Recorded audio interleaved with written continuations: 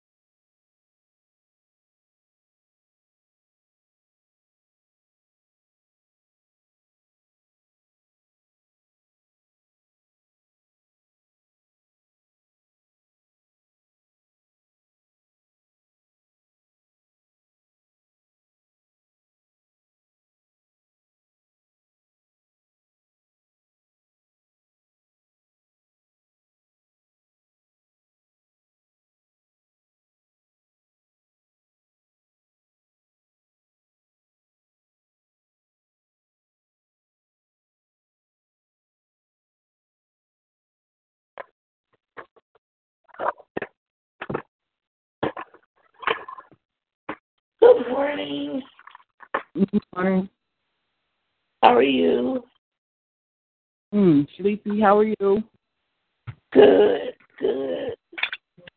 Good morning. Good morning. How you doing? Good. How are you guys? Trying to make Good, it and you?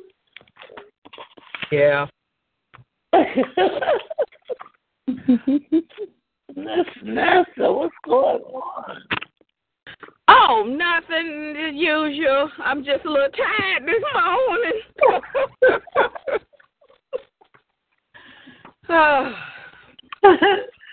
fighting chip on. My life is a little out of balance, so I'm trying to get that going. It's a little bit out of balance. Yes, ma'am. It has been for the last,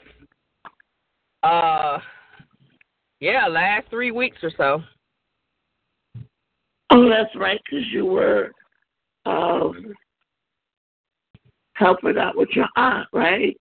Uh-huh. That's been...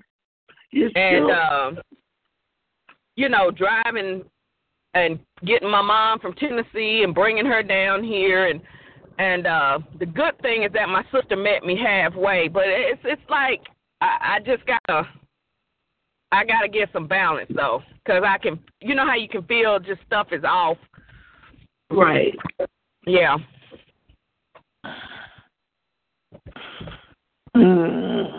Take care of her? Huh? Are you taking care of her? Yeah, I'm helping. I'm assisting one of many. We've got a good support system. I've got two aunts that I call the Uber aunts, because one is 71, the other one's 68, and they both be doing they drive the Uber together. So the Uber aunts make sure she gets to her appointments, and one of them will stay with her, and then the other one go get the money and come back and pick her up. then there's another one that helps out. My mom is down here for a week, so my mom is coming like every other week for a week. Then I'm in between stopping by after work and, you know, doing stuff like that. Oh, okay. Whew. Yeah, I feel that. Yeah, so, you know, we just want to show her she knows she's loved, but to just be supportive and everything. And we got that house totally clean. My mom and I, totally clean. Amen. Yay. Exactly. Yay. So that was good that she could come in a, you know, clean environment after her chemo and stuff, because she's had it every single day except yesterday. So I'm just being prayerful, and you know, I haven't been to church. I've missed like the last 5-6 Wednesday services, and I just feel like I can just, I don't know, maybe it's just me. I just feel off-centered or something. Okay. Yeah, so I gotta find a way to get more prayer time in and more reading time in.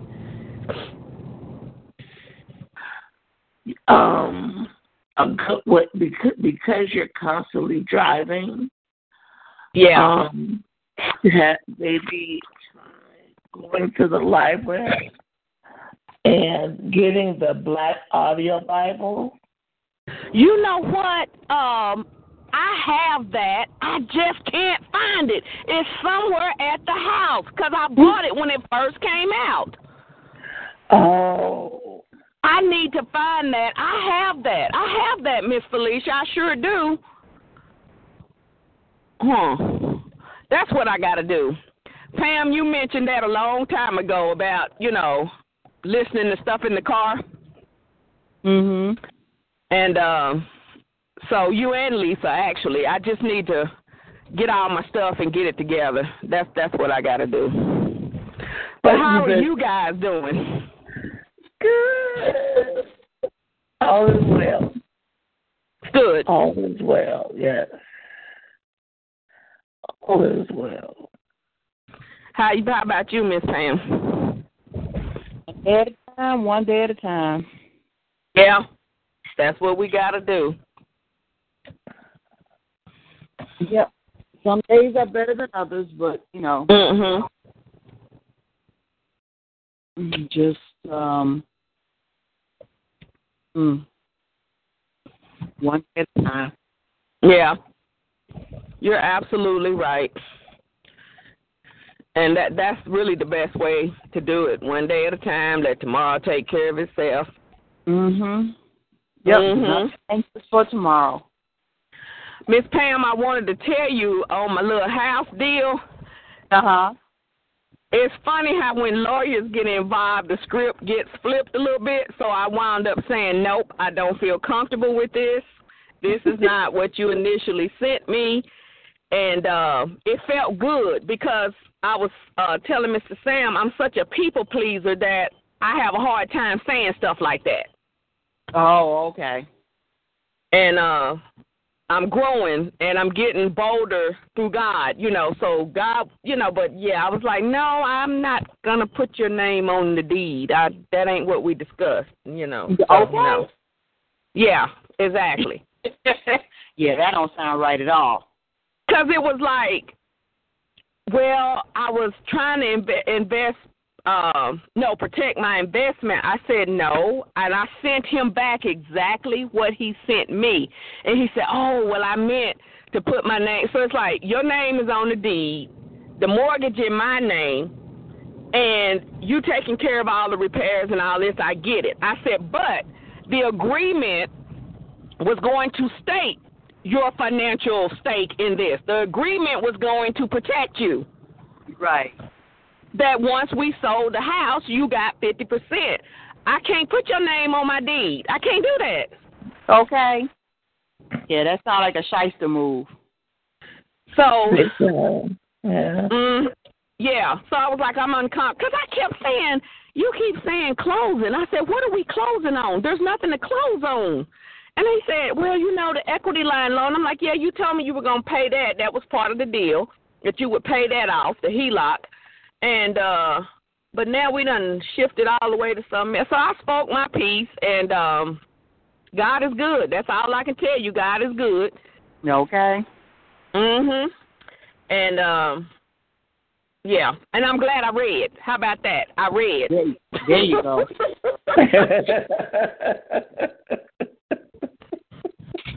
There you go. And you know what? This is a testimony. I have a partner in my firm that used to, they added him to my desk, okay? His last 3 years at the firm, he was on my desk. And he was hell on wheels. Everything in my sandbox was cool until this good old boy came to my desk. And I was getting poor reviews. It was just horrible. Anyway, long story short, that man was the man who read over that contract with me and wrote down about 10 things. And, oh, God, I mean, he was like, no, this don't sound right. This is what you need to do. Okay. Because I reached out. His wife was always sweet. So I reached out to him, and he was like, send it on over, Vanessa. Anything you need, I'll look at it for you. So, because he's a real estate attorney. Okay. And there you go. And there you go. But that's a prime example of God to make your enemies what? Okay. Because his wife was like, excuse me, but. Exactly. I do believe towards the end we got along because his wife. Because she know how he is. She know how he is, but guess what? She was once his secretary before they got married some 20-something years ago, too. Exactly. So she was like, okay, Vanessa ain't killed you, so she needs some help. Help her. Right. Right. And that woman made sure I got admin gifts, Christmas. I mean, always was making sure I got something. Because she knows what you go through. She knew what you went through with him. Yeah. Yeah. Yeah. So, anyway, that's where I am with. But I am letting him manage it for me. Okay, you got another tenant? Same tenant is there because guess what? She paying on time now because she thought he was the new owner because we did the transition beforehand. Uh-huh. And so he called me on the 1st and said, guess what? The tenant paid the rent on time. He said, give me your information. And he transferred the money right into my account. Okay. Okay. He said, because I told her, you can stay as long as you pay the rent on time. There you go. Yep. And it's sad that sometimes, there has to be a man. I know. Exactly. So that's just sad. It is sad. It is sad. So that's where we are. She's going to be shocked when she realizes I still own that house, though, but hey, whatever. So, Pam, you gave me good counsel on that stuff 2 weeks ago when you were telling me how you helped Sam, and everybody has a intricate part in this stuff. Well, I'm glad it helped. I'm glad it worked out for you. I'm glad you listened to that inner voice that was telling you, this ain't right, and that you acted on it. Yeah. Yep. Yeah. Yes, ma'am. A lot of times we'll have that feeling, but, we get caught up in what the fast talker is saying, and then don't listen to that voice. Yes. Yes. And I was in deep prayer on that thing, and it was like, Vanessa, God is bringing you out of that people-pleaser mode. This is business. This is a big deal here. This ain't just somebody mad at you because you won't go to a function or whatever. This is a big deal, And so sometimes, and this is what I keep, and I may be wrong, y'all let me know, But when you hear people always say, wait on God, wait on God, wait on God, we know that. But it's what you doing while you waiting. Mhm. And sometimes God wants you to confront certain circumstances. They just not going to go away. I just feel like something,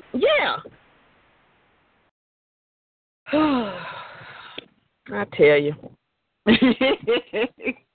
No, it's just the growth I've gotten on this call. It's just awesome. Yep. It's definitely you know, a place to come to where you can, you know, where you can vent and share and, you know, so on and so forth without the judgment. Without the judgment, and the Bible say what? Do not seek counsel with the ungodly. So I'm on here, and I'm getting the perspective of the Christians, of the people that love God, of the people that haven't seen my face but still not going to steer me wrong, okay? Okay. So that's what I look at, you know, the growth, the camaraderie, the praying for each other. And I know I know y'all praying. I know it's like, I just know that. It is interesting, you know, because so many of us have never, you know, like met, wouldn't know a person if we bumped into them in the street unless they said something, because then you might recognize the voice. Right.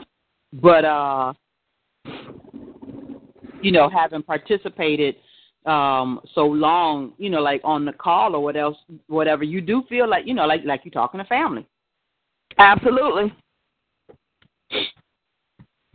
Absolutely. Family that you want to be bothered with. Hello. Sure. And there you go. Yep. And that is for sure. That's hitting home for me right now. That is for sure. Yeah. Yes, ma'am. All right, I'm at the building, and I'm going to go in here and make these coins. Y'all have a good day, okay? And happy Monday. Yeah, happy Monday. Well. All righty. Bye-bye. Bye.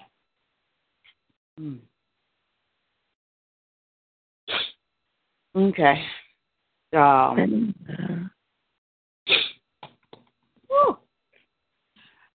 I woke up. I was like, "Oh my God!" I said, "She should have called me." You know what? I was running late myself. Okay. And so when I called in, it was 7:37, and I'm like, okay, you know. But I mean, you know, usually it's just us for a while. Right. That's not an excuse, but you know, I'm like, hey. I think I get it. I set both the alarms, too. You set both of the alarms. Mm-hmm. I set the clock alarm for 7 o'clock, and then I set the alarm on the phone for 7:20.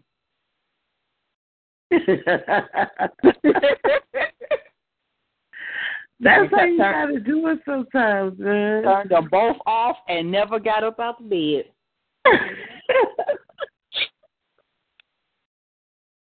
Well, no, the first one, when the clock alarm went off at 7 o'clock, I got up there to go to the restroom.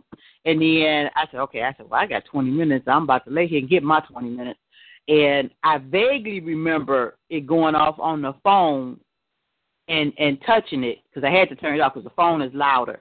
So I had to have turned it off, but it didn't register as in get up.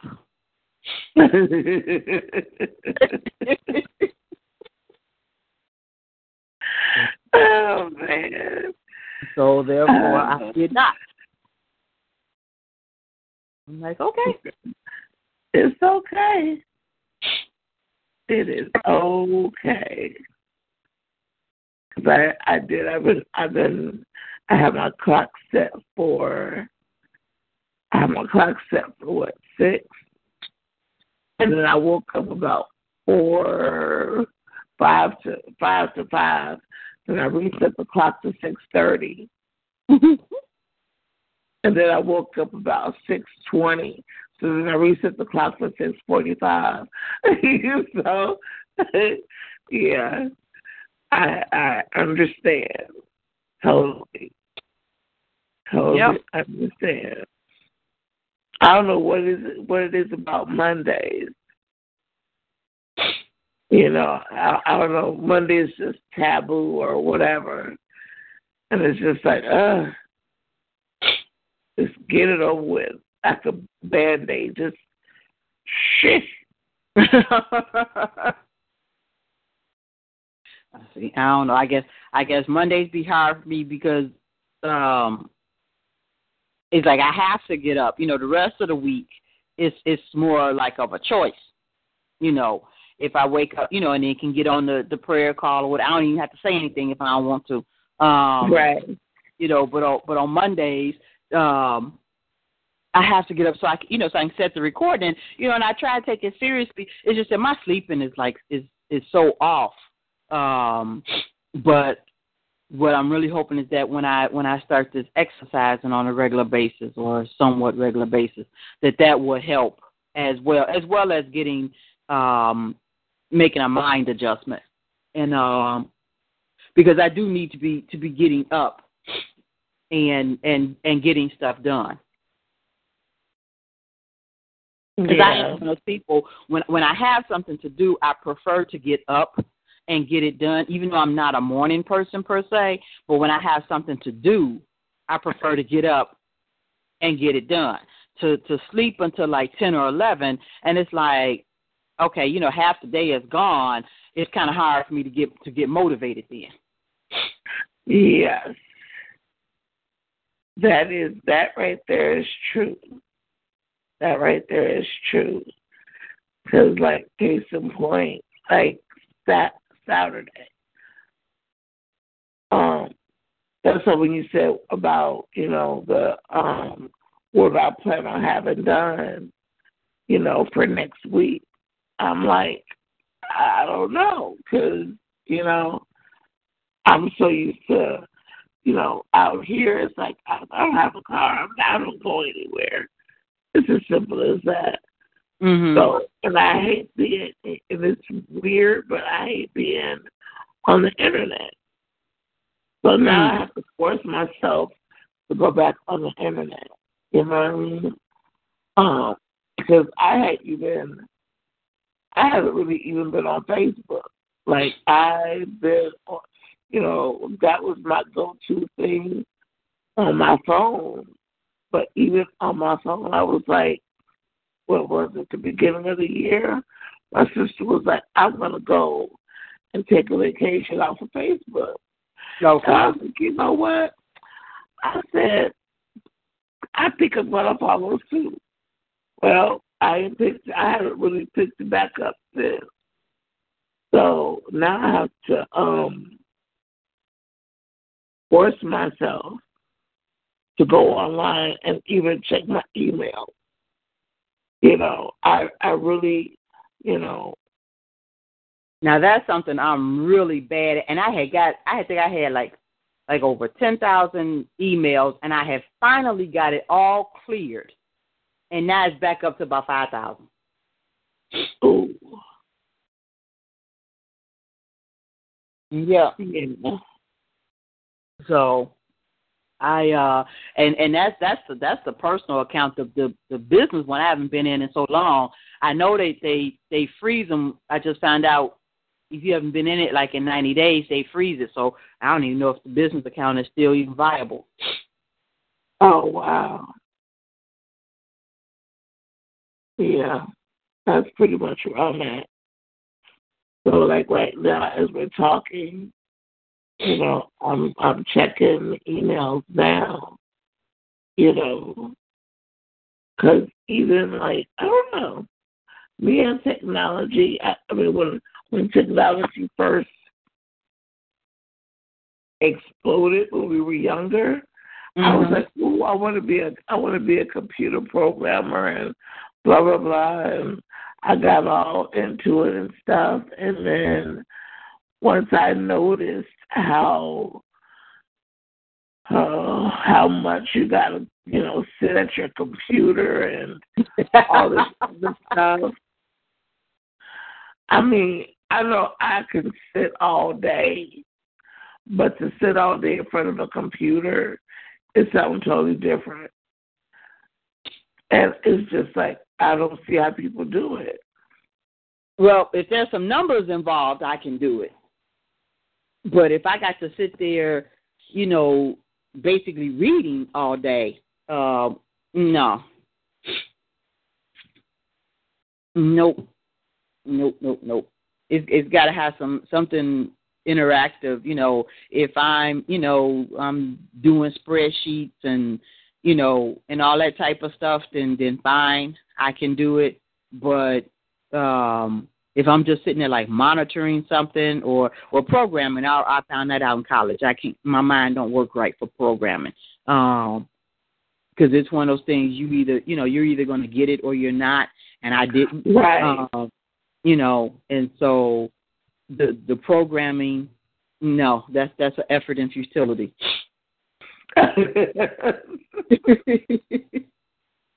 Like, I'll leave that ministry to somebody else. Yes. There you go. That's how I feel. But now I pick up on new software, and I can pick up on new software like really quick. But as far as like the behind the scenes of it, I'll leave that to the super geeks. I'm a geek, but I call them the super geeks. So as far as the programming that, I'll put in a work order. Look, this is what I need, blah, blah, blah, handle that. But as far as like navigating through software, whatever, I've yet to encounter any software that I couldn't learn how to use it and run with it. And case in point, when I was working at the bank, one of the my first assignment with them when I got hired, I had to audit all the trades that were on this particular system and make sure that that they were doing what they were supposed to be doing. That's why when you go to the bank and you ask them questions and they say, "Oh, well, the computer calculates it," it always makes me want to smack them. Because I know that the computer calculates it, but guess what? It's humans who entered the information into the computer. Right. So if it was entered incorrectly, the computer, all it's doing, you put the information in along with the formula, it will calculate it. So, yeah, what they're calculating is correct. But if the information was entered wrong, then it's wrong. But you're not supposed to think about that, though. But the thing is, when you got, but at some point somebody has to think about it. And the thing was, I found these trades where the information had been put in there incorrectly, and the bank had been paying the client at the time that I found the error. The bank had overpaid the client $200,000. Oh, yeah. And the client knew it because, see, on their end, they have someone that's double checking to make sure that they're getting the correct amount of interest. So the client knew it. Like, you ain't going to catch it. I ain't going to share it. Well, they know, they know the bank going to catch it eventually, but until they do, they're going to make money off of it.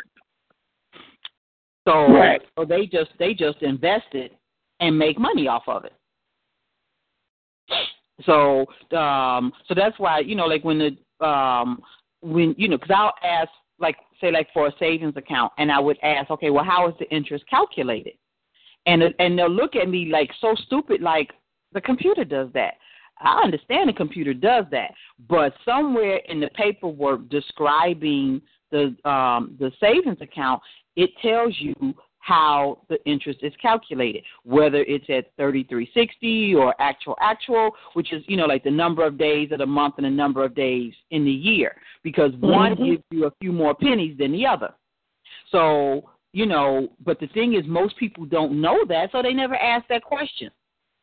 But that's no excuse for the bank people not to know it, not to know the answer. Right. You know, and the thing is, if you don't know it, then you should be like, you know what, I'm not sure, because I've pressed the point before, and and then the person will get like all flustered, and I'll be like, okay, well, can I speak to the manager? And then lo and behold, the manager didn't know either. I said, oh my goodness. Are you serious? Yep. That's when I get irritated. That's when I get irritated because I understand my dad used to press the point, like, to be a manager does not mean that you have to know everything, but certain things you should be learning as you're the manager. Mm-hmm. It's like, how long have you been a manager? If you've been a manager more than a year, then you should at least know, you should have a clue. Exactly. Or at least where to go and who to talk to get the answer. Mhm. Exactly. That is like so true. Just to be the manager, and because the thing is, how do you know if your people doing what they're supposed to be doing correctly? Exactly. If you don't have a clue. Yes. So that drives me crazy. It drives me crazy. And then you call the manager, and the manager don't know. And then they cannot calculate interest manually because they trust the computer. And see, in the department that I worked in, because I was in Treasury, capital markets, and we dealt with the big money trade. And so there would be times when the computer would go down, but you still got clients calling to find out how much interest, have they accrued on their trade. You have to know how to calculate that. And for you not to even know the formula to calculate it shows you that you're not up on your job. You should feel it. You should feel a certain way. Like, I should at least know how. Even if it might take you a half an hour to do one calculation, you should at least know, okay, I need to do thus, and thus. So just in case, because that's one thing when I was working at the gas company, that a lot of the supervisors, either they hated me for it or they liked me for it. I would be like, what is the calculation? How do you figure it out? Mm-hmm. And a lot of times that saved me, especially when you had the ones who are real technical, called in, wanted to ask all where the decimal point go and all this other stuff. Oh, man. Baby, I had an accountant call in one time, wanting to go piece by piece on the gas bill. And only because I knew how the calculations went was I able to answer all the questions. Other than that, I was just like, let me get back to you on that because I'm really not for sure. Right. And that's, people don't, it's like, I don't need to know that for my job. But, yeah, you kind of do. I mean, I was always the type as well. I need, if my job interacted with other departments, okay, either I'm dependent on them for something or they're dependent on me for something, I needed to know how that worked. What's the connection? Right. What do you do in your spot that, that affects me and mine? Because sometimes getting an understanding of what the other person has to do, you either understand more or less why it takes them so long. Because sometimes it just be people, just wasting time. They trying to drag out their day. Because I know I had, again, at the bank, my manager, she busted out some of the clerks because they used to complain about having to enter the trades and how long it took to enter them, and then they had to check them, and they just used to like whine or whatever. She kept telling them it does not take that long. They were like, yes, it does, Mercy, yes, it does. And so she was like, okay, fine. So one day she was like, you know what? I'm entering trades today. Pull up the screen that I need to enter. And so she sat down and she's entering the trades. And she was like, okay, I'm not understanding where you all are having a problem. She entered the trades, and then you can't check the trades that you entered. So you'd have to give them to you enter your trades, and then you give them to another clerk to check. And, so she was entering the trades, and then she giving somebody else to check, and she would take somebody else's, and she's checking them. She's like, okay, people, I ain't understanding what's taking so long here. And it stole their argument, because as long as the manager doesn't know, you can tell the manager anything. Exactly. But then once she sat down, okay, and did it for herself, and she's like, okay, I ain't understanding, explain to me, what am I missing? It takes you all so long, but it's not taking me that long. I'm not getting it. They're like snapping their finger. Darn it, now we got to figure something else out. Exactly. And see, they could never tell me that, because when I started, that's what my first job was, being able to, my first or two assignments. One was the auditing the trade. But in auditing the trades, I had to learn how they were entered into the system. I couldn't check them otherwise. So I had to learn how the trades were entered into the system, because there was a couple of different systems that we used. So I had to learn how they were, entered into the system. So I knew that it didn't take forever. It's just that it's boring, and they would drag it out.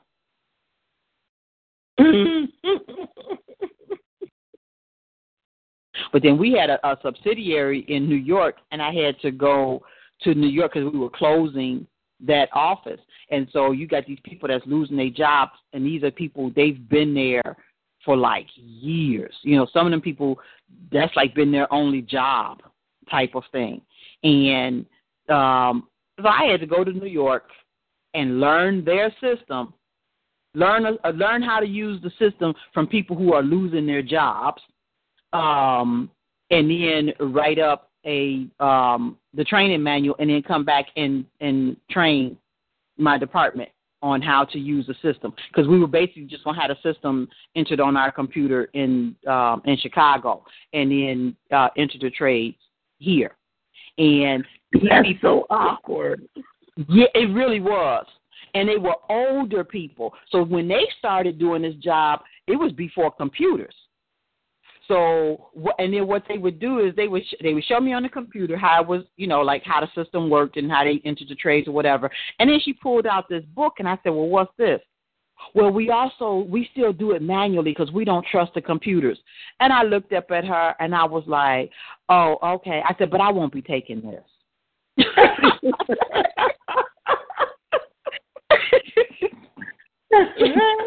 I was trying to be as nice as I could, because it's an older woman, and I'm trying to, you got this young person coming in there, basically taking your job. And, so I wasn't trying to be a butt or anything like that, but I'm thinking like, oh, no, we ain't got time to be doing double duty. We ain't, And see, that was part of the reason why that office was closing there in New York, because they didn't have enough work to truly keep them people busy. Because if you got time to be entering the trades, not only in the computer, but then you tracking it manually as well, you ain't got enough work to do. And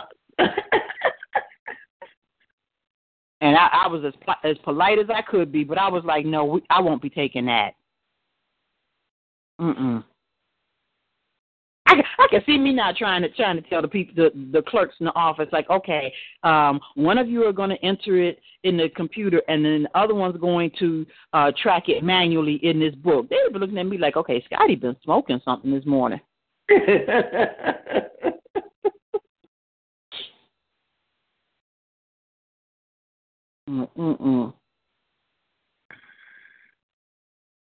Like, nope. So yeah, me and software, we cool, but that programming, That is funny. How was service yesterday? I missed it. I was really upset. Oh wow, he talked for an hour yesterday. He talked really? Yep. Doesn't happen too often, even though it's getting closer. Lately, where if he doesn't hit an hour, he'll come close to it. But yeah, yesterday he did an hour and a minute. Okay. But talking about spending time with God and how He is in us. The main scripture that he went to was John 14:8-15. Okay. And it was good. It was good. Sometimes he'd be, because I'd be trying to make some notes, because I know you always gonna ask about it on Monday if you're not on the call. And but then sometimes he just be like moving like so fast, and I just get caught up in what he's saying. I'd be like, okay, what was the topic for today? I gotta write something down. So I know Felicia gonna ask.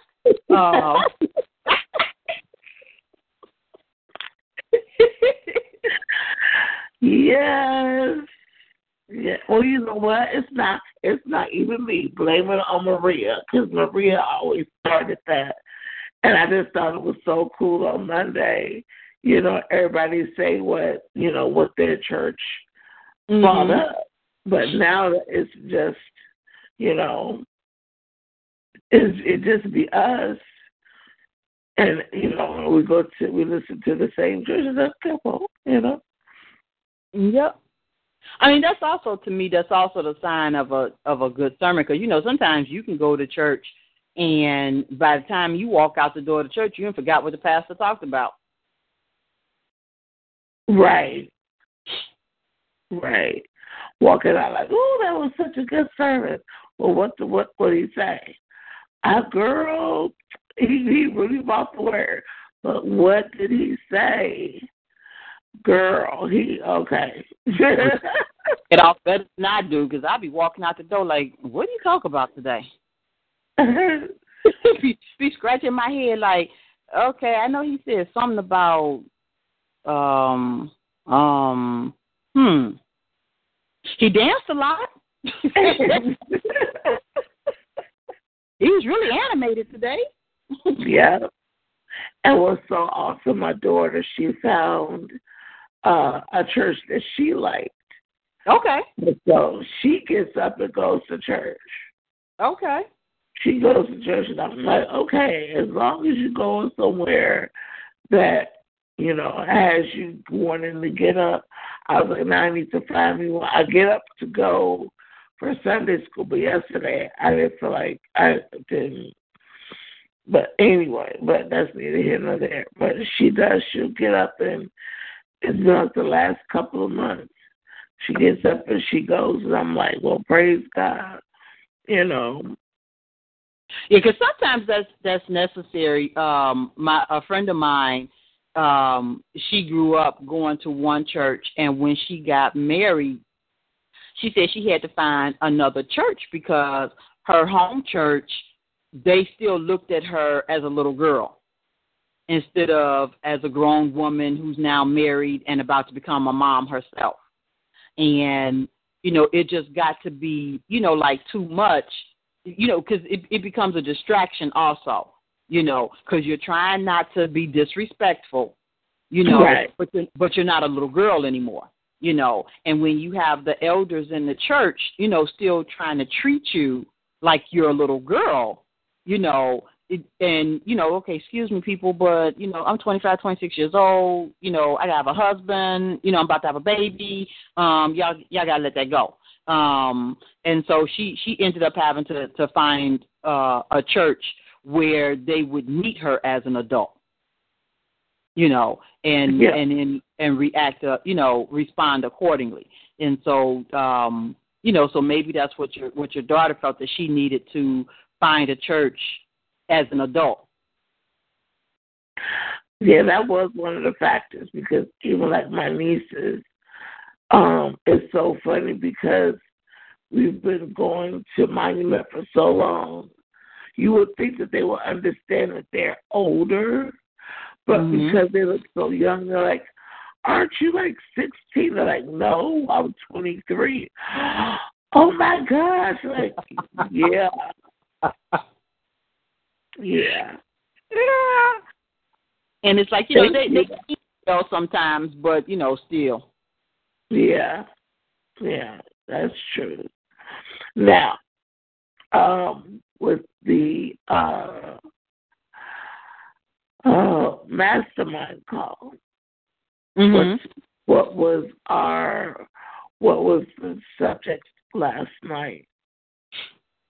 Well, basically, in the mastermind, in a way, was like a review, because I went over the building blocks again, and because now we're not with this book, we're not just going to read the book and discuss it. We're actually going to apply the principles of the book, and which is going to be, I can already tell this is going to be an effort for all of us, because we're used to doing things like one way on the call. We're used to the discussion of the book, reading it, applying the word to it, and and then having discussion, but we're not used to actually having to do any work from the class. Okay? And like last week, because Sam was the one with the bright idea, we need to start, applying this. Because, he had a point, because he was like, if we're in the same place next year that we are this year, why are we on this call every week? Right. That's just, it's almost like it's a club or something like that. If the goal is for us to do better, then that's what we need to be doing. We need to be doing better. And so last week he was the one that came up with the, we need to start applying this. And he had said, so in 2 weeks, and I was like, I said, nope. I can tell you right now, I said, we need to break this down. I said, because if you tell me 2 weeks, I ain't touching it until the second week. I know how I am, So if you say we're gonna do this, that, and the other, and it's due in 2 weeks, okay. So the night before that is due is when I'll be working on it. It provided I remember. So I said, no, we need to have something, that we do next week, and so. That's why I was like, okay, everybody answer the questions for yourself, because that's where everything starts. Everything starts with the questions. And for everybody to get a true understanding of their financial picture, because like she was saying with the building blocks, the first three are solid, and the last three are solid, but the six in the middle, they change depending on the person and their situation. The order of them change. I'll put it like that. They're still there, but the order of them changes. Depending on the person and their situation. And so last night was just a review of the building blocks, and then a review of the questions and how they were answered from this particular scenario. There's going to be other scenarios in the book, and, because part of it could be like with us, with this particular family, we couldn't relate to it. They had a home that had $350,000 in equity in it. It's like, now that's an asset, okay? Mm-hmm.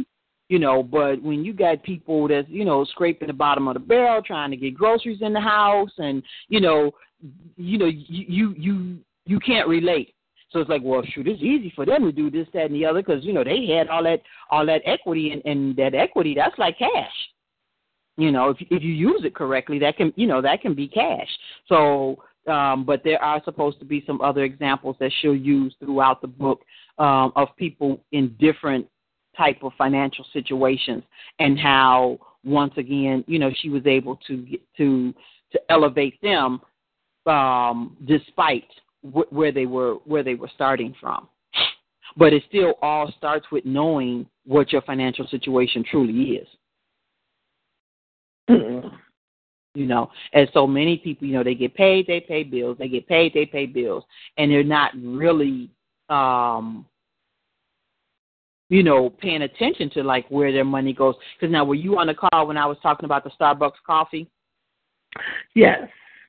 Okay, case in point, you don't think about it on a day-to-day basis. You spend $4 or $5 on a coffee, and you think no big deal, and you rationalize it. Oh, I need this coffee. I got to have this coffee. It's not going to be a good day if I don't have my coffee. Blah blah blah, and it's only $5. People blow $5 on lottery and don't think anything about it. I mean, it's easy to like rationalize, and that's that's all well fine and dandy. But then when you look at how much you have spent on coffee for a year. That's a lot of money.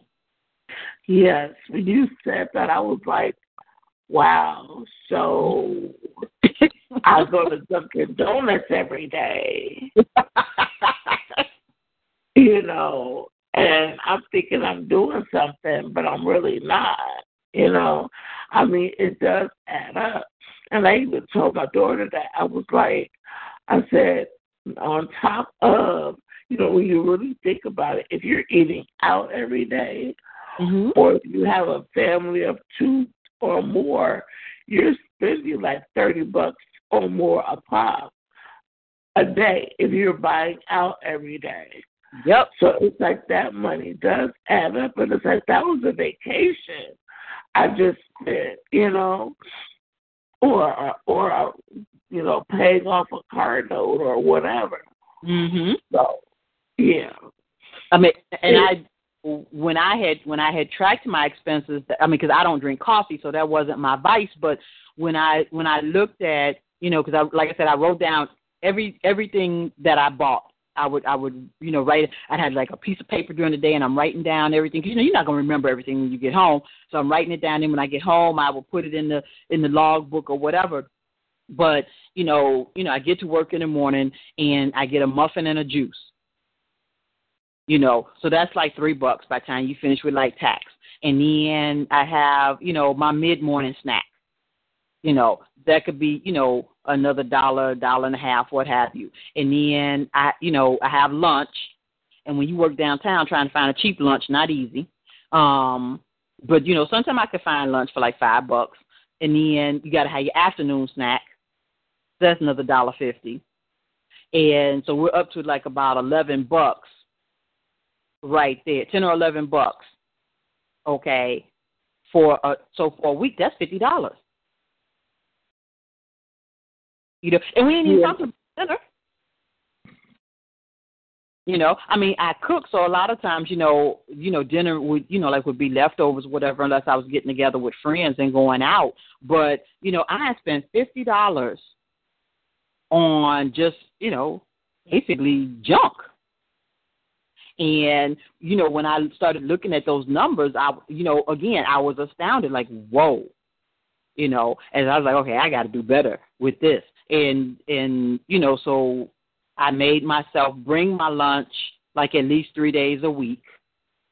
And then for breakfast, I would make, like at home, I'd make me a loaf of banana bread and then just cut it up. And then I'd bring me a slice or two to work. And so that would be part of my breakfast, and it would be my snack. And it would be healthier because it was homemade, And then I would buy a big container of orange juice, and then Rubbermaid had the containers for beverages. And then I would just break it down. I just bring my juice in the container, So I might pay like $4 for the gallon of juice, whereas before I was paying $1.50 a day. And then for the afternoon snack, I'd go and catch the big bag of Doritos on sale and get Ziploc bags and divvy it up, in the Ziploc bags, because in that bag, that I'm paying like $1.50 for, half of that is air. So the amount of Doritos I was actually getting, sometimes wasn't even as much as I had in my Ziploc bag. So I could get like the big bag of Doritos for $2.50 on sale, and then, break it up. And a lot of times it would come out to even more than 5 days, So, and then I would go to the dollar store and get the miniature candy bars, because that's when you could get like 8 in a pack, like the miniature Snickers or, like whatever, because I didn't need a whole candy bar. And a lot of times you just want the taste of the chocolate anyway. So I get a miniature, I buy the package of miniatures for $1. There's 8 in there. I bring like 2 a day. And so it's like it cut that spending down like greatly. And so the same thing could be done like with the coffee, because even with Dunkin' Donuts, you can buy the beans and grind it yourself, like at home. Right. So, if people, just invest in a good coffee maker, and they got them with the timer on there and everything, where you set it up the night before and set the timer, and you could have it where that coffee is ready for you in the morning when you're about to walk out the door. All you got to do is pour it in your to-go cup, and you good to go. And that would be so much cheaper. So, you buy a bag of coffee for like $12 versus paying $25 for a cup of coffee every day. And that right there, you can cut it in half. Right. So I mean, it really is a matter of just, changing your thinking. And, but you can't do that if you don't know where your money is going. How do you change anything? Just like I made the comment about the credit cards, because she's recommending that you're paying down your consumer debt simultaneously while investing, and but you're not going to pay down your credit cards if you're still charging on them. So if you make $100 payment, but then you put $300 of charges on there, you're defeating the purpose. Pretty much.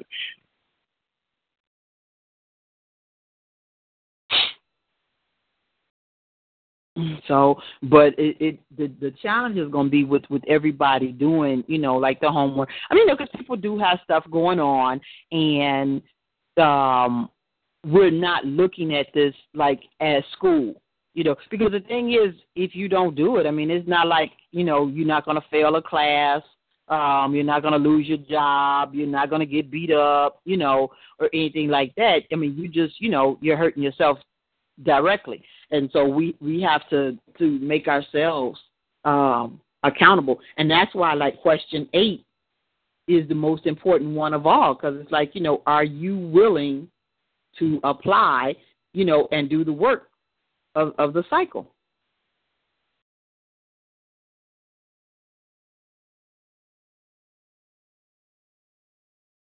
So, yeah. So that's the thing. And so, I mean, and I know it's going to be a struggle for me as well. But see, that's why I was messing with you last night. I was like, they pinned me down. I had to commit to something. Like, you got to commit to something too.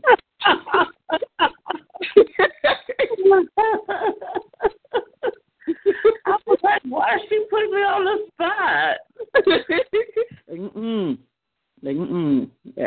I got spotlighted. You do too. Yep, all the regulars got spotlighted. So, because I was even messing with Sam, because like yesterday before the call, and I was like, okay, did you do your homework? And he was like, nope. I said, see, and you the main one. You the one who got this started last week. So how you not going to have yours? Because I knew I had to have mine. I'm the moderator. And then I'm like, okay, now how you not going to have yours? You the one who got this started. So, so he's tickling me with this, he going to have to, to find some time or sit down or whatever. It's like, okay, good luck with that. Because I'd be having to make him sit down just to have the financial meeting to talk about, like what's going on, like with the family and stuff like that. And even that, sometimes I got to do it like on the fly.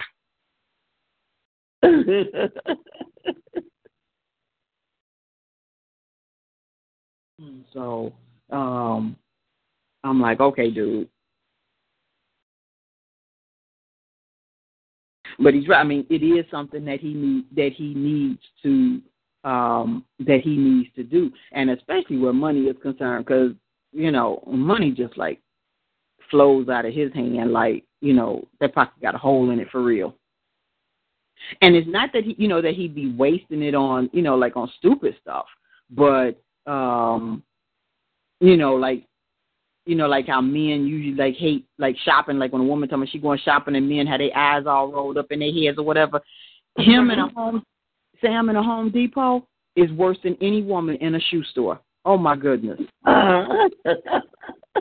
It's like, okay, would you come on already? He's, stuff is catching his eye and, he's looking at this and picking up that. And it's like, okay, but you came in here to get such and such and such and such. Yeah, I know. It's like, oh my goodness.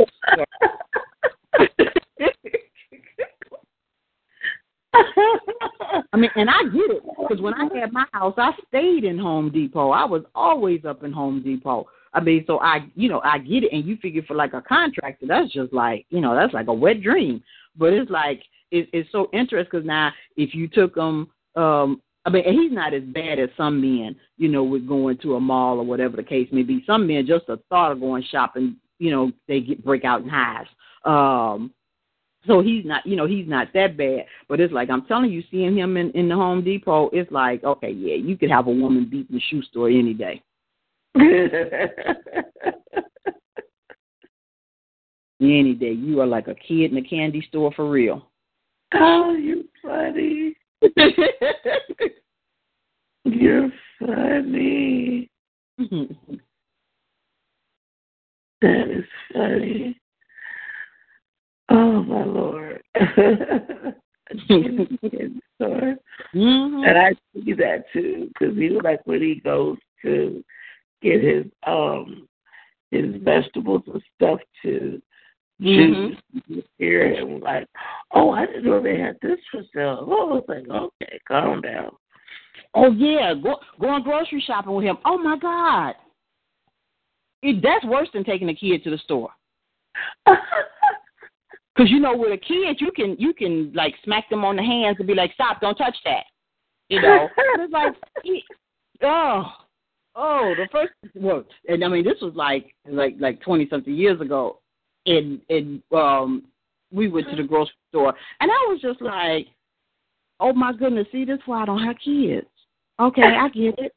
Like, oh, my goodness. It's like, in the produce department with the grapes, and he's eating the grapes out the bag, and then, opening up a package of donuts. I mean, he pays for the stuff, so he's not stealing it. But, I mean, it's just like, and then he'll like see something like, oh, this look good, throw it in the basket. Really? It's like, okay, no paying attention to, like what the budget is, or anything like that. Just picking up something like, oh, this look good. We're going to try this. Okay. Like, you get to the counter, just like with a little kid, that commercial where you get to the counter and then you get to unload, and you're like, where did all this stuff come from? Because the kid had been throwing stuff in the basket all along the way. That's him. Oh, that's funny. That is him. Oh, wow. Yeah, so you try and go grocery shopping and you got a budget, you do not take him. Good to know. Good Don't to know. Additional $20 at least.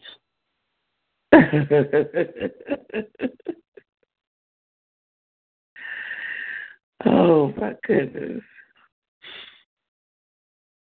Yeah, him special.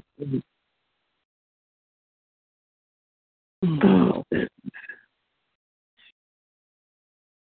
Okay. All right. Ooh.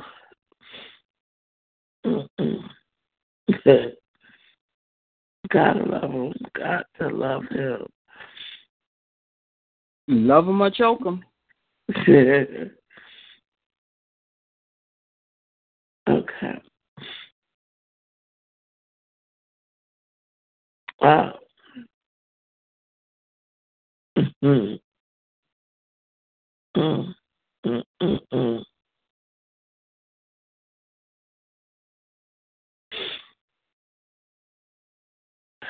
I'm sorry.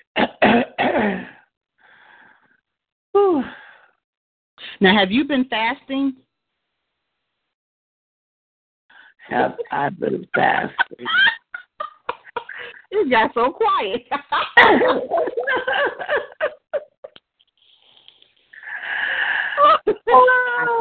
I guess that's a no. Wow, that just don't ease into that or nothing. Just kind of like, no. I know you got real quiet, like, okay, where does this come from? Where do I answer? Okay. As long as you know, that's how my mind was going. Like, but you know maybe what? She's not talking to me, even though we're the only two on the call. It really depends. It really depends on purpose.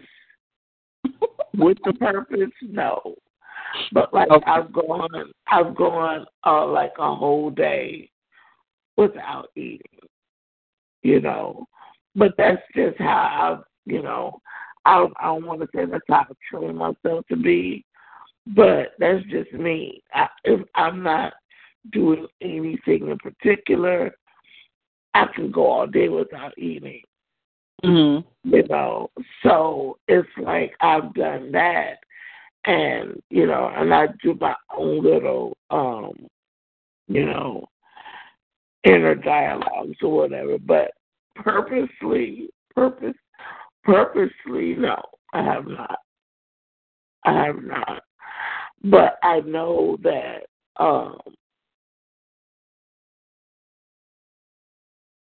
I have gone. Even though I have not been doing the fasting, I have been doing the praying in tongues more than I was. So it's like last night was interesting. I woke up praying in tongues. I'm like, when did that start happening?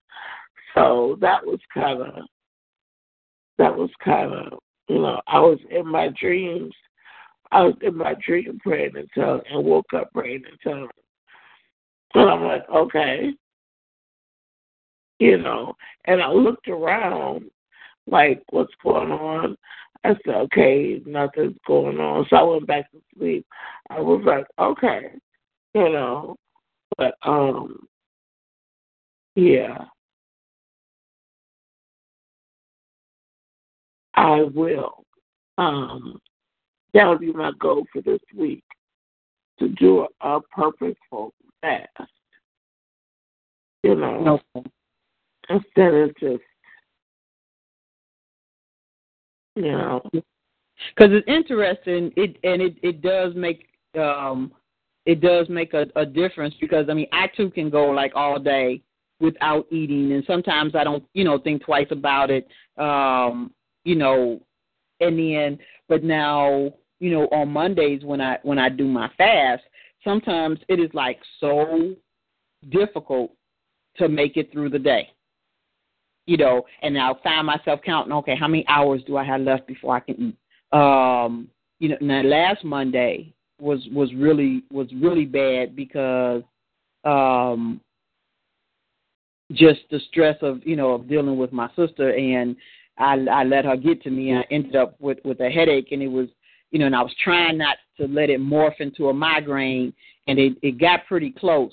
But then, like, I couldn't drink any water, and I couldn't eat, and then, and I'm trying to deal, with the pain, and so that one was probably like the worst experience that I had, and it wasn't until that night when I was finally able to, and I ate something and drank some water, and like about a half hour later, the headache was like gone. But it was with me like all day, and just trying to stay strong and not to give in because of the headache, and knowing that it could end up being worse. But But like I said, I can on any other day, I can go all day without eating and think nothing about it and have no problems. But then on the day that I'm fasting, it's like, I'll just be like so hungry, I'll be like, ooh, I can eat this. Ooh, I got some such and such. Oh man, right. Yeah. Yeah, that sounds about right. Yeah, I'm like, a couple of weeks ago, I didn't make it for the whole day. I think I made it like 12 hours, and I just, and I can't even come up with a good enough reason. I just gave in. I gave in to the weakness. And but last week I was like so determined I wasn't gonna do it. And I made it through. It was painful, but I made it through.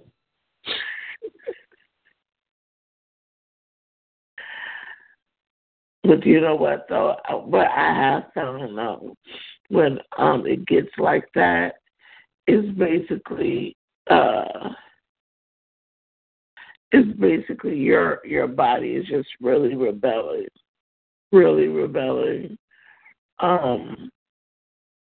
against what you're doing. Because I can say like today, if I said, okay, today I'm not going to eat nothing,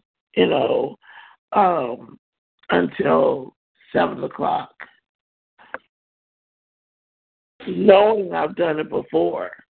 But then, like you said, all of a sudden, now everything is put in front of you, and it's like, seriously? Like, are you serious right now? And what I found was that's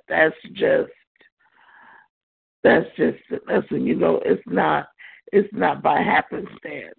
That's when the enemy is coming against you, because he's just like, I need you to not try to do this right now, because I know once you get this, you'll get this type thing. And so, and then I have to kick myself, because then it's not until you think about it later where you're like, oh man, whatever. So I get you. Yep. So, but as we say, if it was easy, everybody would be doing it. Right.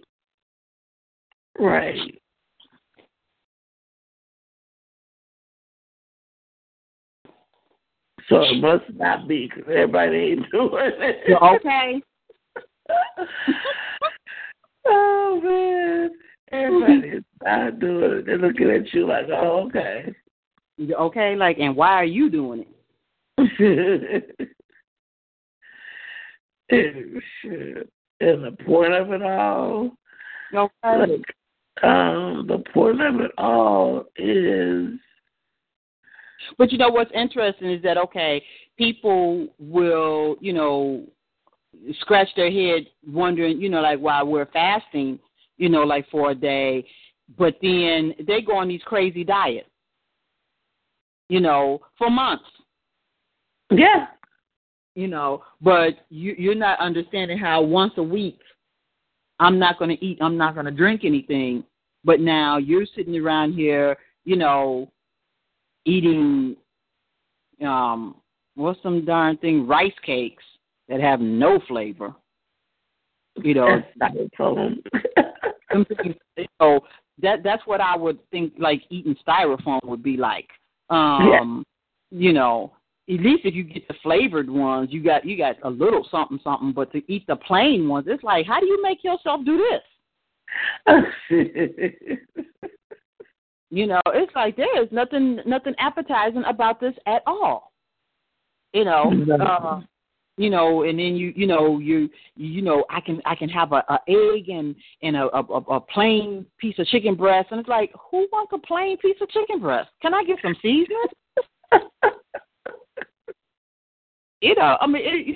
That's why I don't do diets, because first of all, they're temporary, and you put yourself through this torture for a particular amount of time, and then when the time is up, you go back to your old eating habits. Mm-hmm. You know, and then you guess what? You gain the weight, all the weight that you lost, you gained it right back. So exactly. I don't do diets. I make adjustments in my eating, but I do not do diets. And actually, if I would just exercise on a regular basis, I could lose some weight. Right? Girl, don't even get me on that one. I told my daughter the same thing. I'm like, if I work out, I'll be something. Yep, but I'm going to have to motivate myself somehow because I'm not going to go to a gym. One, it's not in the budget right now, but two, even before, I would join a gym and like for maybe the first month or two, you'd be all excited or whatever and, and you go and then you start making excuses as to why you can't go. And then next thing you know, you ain't been in 6 months. And it's like, okay, so I just stopped doing gym memberships because that was just like giving people money away, giving my money away. And I know right before I had moved out of Aurora, they had opened up a new workout center that was through the Park District, and you could pay per visit. And I never actually made it, like over there, because it was like one price if you lived in Aurora, another price if you lived outside of Aurora, but you didn't have to do a membership.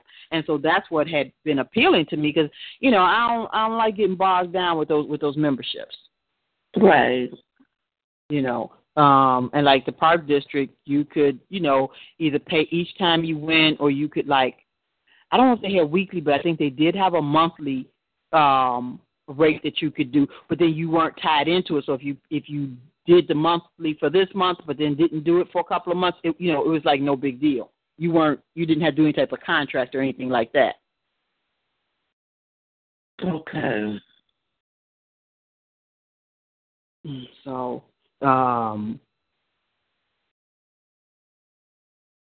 but I like yoga. I need to get back to my yoga. I know. I was looking at this lady. Have you seen the new craze on TV? Called Plyo. She like incorporates yoga and calisthenics together. Mhm. And it was interesting. I'm like, I bought enough exercise DVDs, so I'm like, let me just go in and pop in one of my CDs and get it together. But you know what? Now with YouTube, you ain't even got to buy them anymore if you don't want to. True. Because you know what? It really depends on who it is. Mm-hmm. Because I noticed like YouTube, they've gotten real, what's the word I'm looking for? They're cracking down on what they'll let you leave up. If they go through now, and one day you'll see a video up there, and then the next day it's gone, and they're like, oh, because of licensing rights or whatever, it has to be taken down and blah, blah, blah. And I'm like, okay. Oh, well. So, yeah. Okay. All right. Oh, thank you, Lord. Thank you, Lord. Thank you, Lord. Thank you, Lord. Thank you.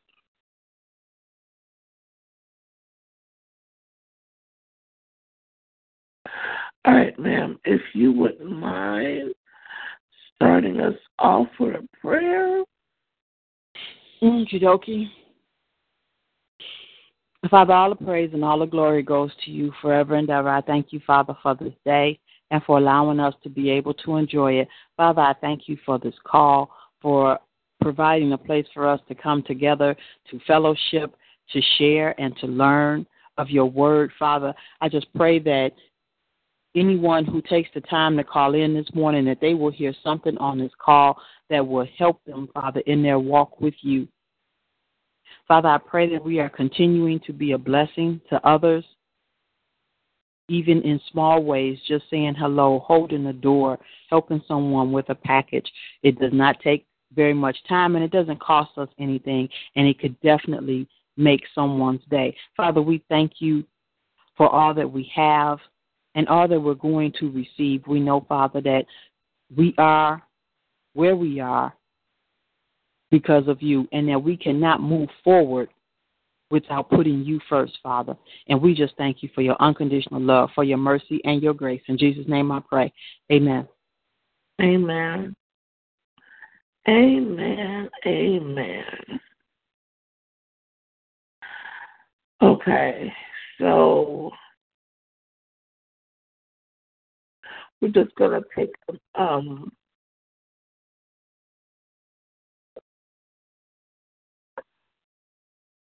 one of the things that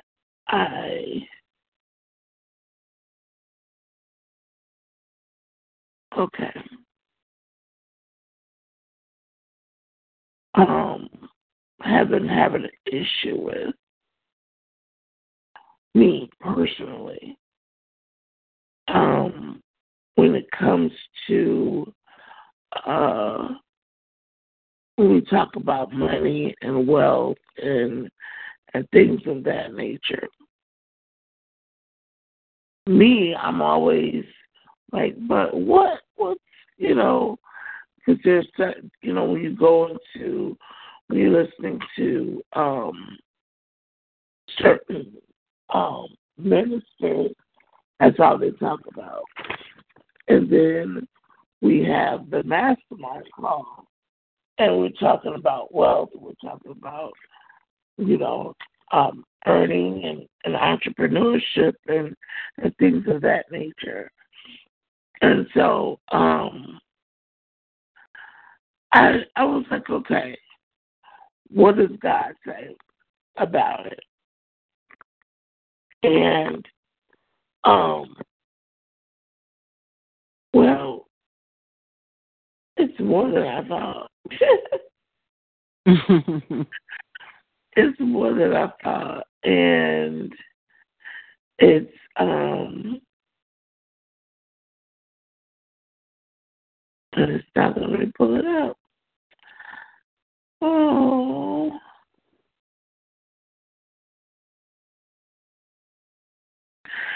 Isn't that something?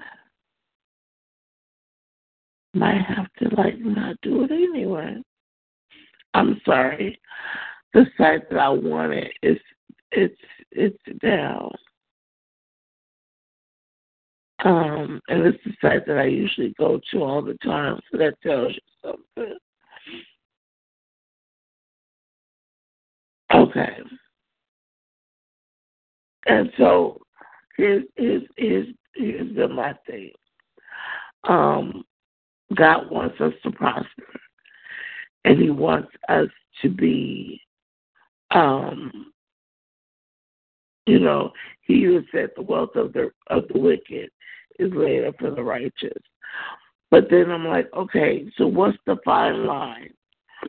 What is the fine line? Because we have to be spiritual. We have to deal with all three levels. That's one of the things that, we've been talking about for a while on the spirit, as far as spirit, soul, and body. And it's like, are you checking your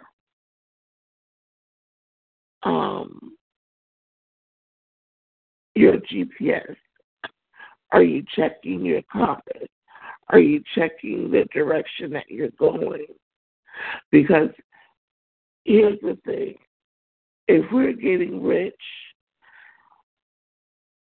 just to get rich, we've already missed it. If you're getting rich because,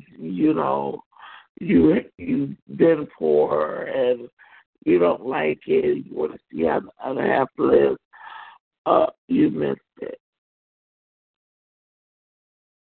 The whole point of us even seeking prosperity, if you don't have the right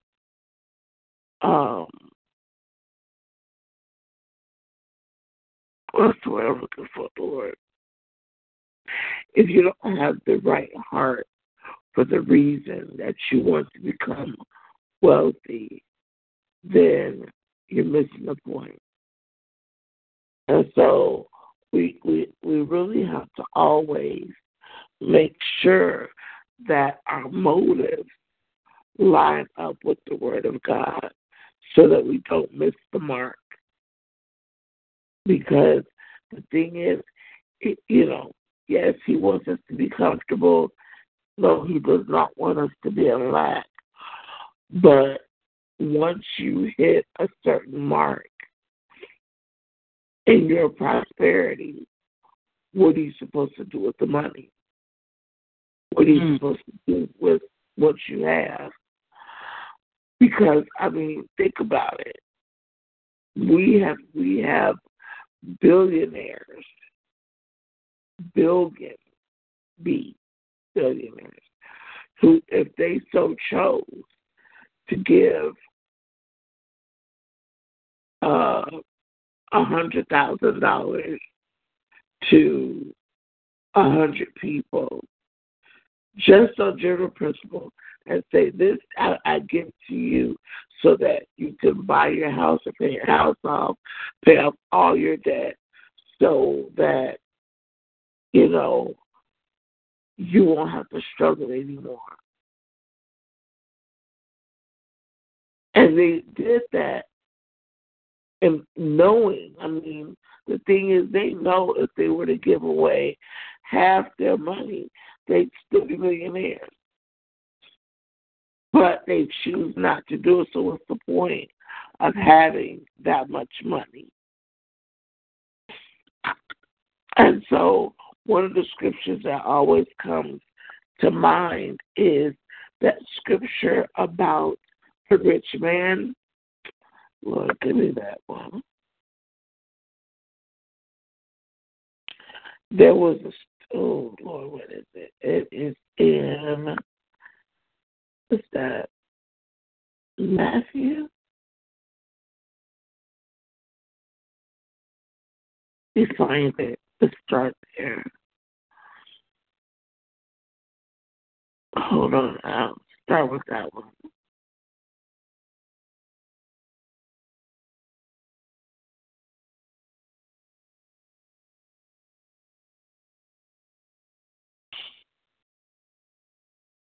Okay.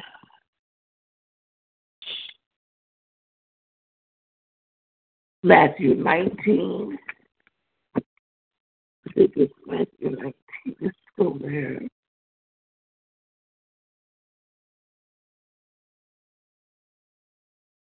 Because we do, I think, because I believe in entrepreneurship.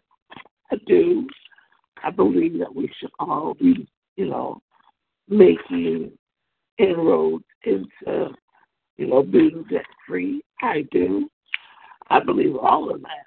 But at the end of the day, when we do that, my pastor, the pastor that, I'm not going to say his name, but, he's always talking about, having a high credit score and then being able to walk into any dealership and driving the car your dreams off the lot. And I'm like, that's nice and all, but is that it? Is that what,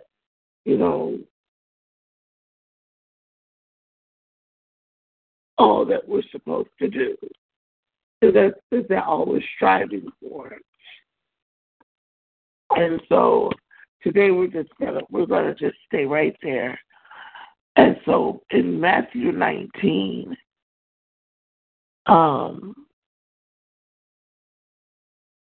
answers the That's question. about where Jesus is saying that it's hard for a rich man to enter the kingdom of heaven. Yes. Okay, 23 and 24. Yes. And but we're gonna go in the context, because see what the thing is, because a lot of people say, well, if he didn't want you to be rich, you know, he wouldn't have said this, he wouldn't have did that. And again, it's not so much as what you have.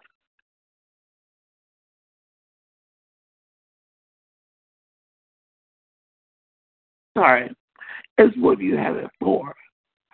Going back again to the example, if you're a billionaire, billionaire, and you're able to assist, so you have several billionaires, and it's not even like they're like one billionaire. They have several billions of dollars in whatever, you know, and they have the ability to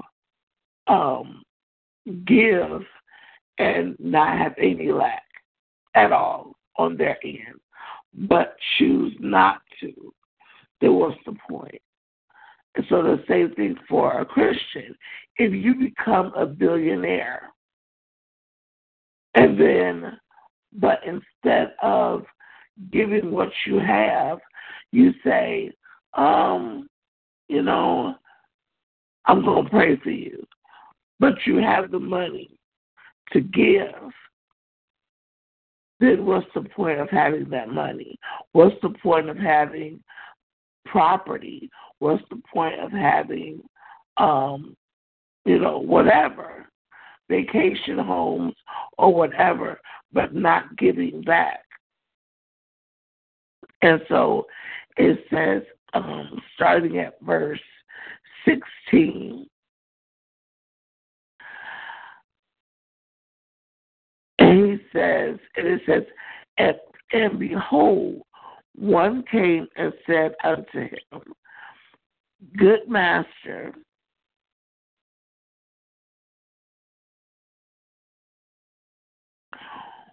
what good things shall I do that I may have eternal life? Now, here's what my study Bible says. It says, Jews of the time believed that performing some single good act would guarantee salvation. A single good act would guarantee salvation. So he thought that all he had to do was one thing, and that would guarantee that he would he would receive his salvation. And it says, and he said unto him, he being Christ, why callest thou me good? Why are you calling me good? That was Christ's first question. Why are you calling me good? Because as you see, he greeted him, good master. He said, why callest thou me good? There is none good but one, that is God. But if you will enter into life, keep the commandments. So first, to live is to live the commandments of God. That's what he's saying.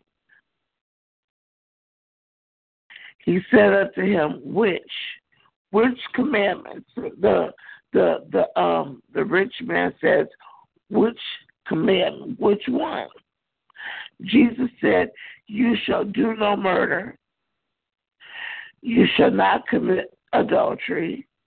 You shall not steal. You shall not bear false witness. Honor your mother and your father, and you shall love your neighbor as yourself. The young man said unto him, all these things I have kept from my youth. What lack I yet? So now the rich man is saying, I've done all these things. So take rich man out of it and make it a Christian. Make it us, disciples of Christ. We say, we've done all this. I've not committed murder. I've not committed adultery. I haven't stolen from nobody. I haven't lied against anybody. I honor my mother and my father, and I love my neighbor as myself. Jesus said unto him, if you will be perfect, go and sell that which you have and give to the poor, and you shall have treasure in heaven, and come and follow me. Now here's the thing. If you will be perfect, complete, the note on this verse says, genuinely pleasing to God, go and sell. Now, this is the question we have to ask ourselves. We are more willing to assist somebody when we don't have. If you've noticed about, well, I want to make it personal because it's so funny. I told my son this when I did it, and I was like, wow, it's true. Since I've been unemployed, I see things that I used to ignore, or I would even say I ignored them. I didn't understand them as good as I understand them now. Like, I'd give a couple of dollars here and there to those people, who's shaking their cup on the corner or whatever, when I had the money. I mean, it would be like, okay, I'll give you $1 or whatever. But now it's like even more so I will give. Even when if I don't have it, I don't give it. But if I have an extra $1, I might only have $2 in my pocket, but I will give $1. And I'll be like, here, I mean, and I'll look at it and be like, oh. And I told my son, I said, that could be us. That could be us. I said, all praise to God that it's not, but that could be us. So we have to understand that it's in where we are now that we can empathize and sympathize with somebody else's struggle. Now, once you receive your prosperity, will you be the same person? Because the thing is, what God is looking for is, what are you going to do with the wealth that you have? Being a good steward means being willing to work with what you have, but to bring glory to God. So it says here in the note for verse 21, it says, the man was being asked to prove his claim to have kept the commandments, especially the one that says, thou shalt love thy neighbor as thyself. So if I see my neighbor struggling, you see the foreclosure notice go up on somebody's door, and you're able to assist that person, if you have it, but you're not willing to give it, and God is telling you to do it, then what's the point of having it? What's the point of achieving a certain goal, but not willing to? If God told you, okay, you achieve your goal to becoming wealthy, you have a good, healthy portfolio. You have X amount of dollars in your savings account. You have X amount of dollars in your checking account. You have X amount of dollars stashed away in your house somewhere, old school, And God said, you know what? I want you to take all of that money and I want you to go plant a store on 35th and King Drive. Would you be willing to do it? Would you be willing to give up all that you accumulated and do the will of God? And that's what we have to, really ask ourselves that question. I've been asking myself that question. I'm like, I'll say out my mouth, like, Lord, I would really just like enough money to pay off my house, pay off my cars, and then, and be just comfortable. There's some other things I want to do, and He knows what they are.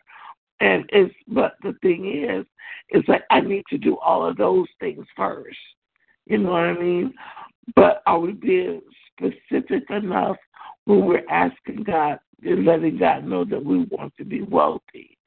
And what are we going to do once we hit our thought, our perception of what wealth is? So verse 22, it says, but when the young man heard that saying, he went away. He went away sorrowful, for he had great possessions. So the rest of, it says his unwillingness to do so belied his claim and showed him as a sinner in need of salvation. So if we're not willing to give up all that we have achieved, or even if God says, I don't want you to be rich, I want you to be, I'm not looking for you to be struggling. So I'll make sure that you have a roof over your head, that you have food in your, in your refrigerator, you're healthy, your clothes don't give out. But I need you where you are because that's where I want you to be among the people and show them my glory. Would you be willing to give it up? Would you be willing to give up your thought and perception of what wealth is and dwell in where God says you're already wealthy and you're already prospering? And so it says in verse 23, then said Jesus unto his disciples, verily I say unto you, that a rich man shall hardly enter into the kingdom of heaven.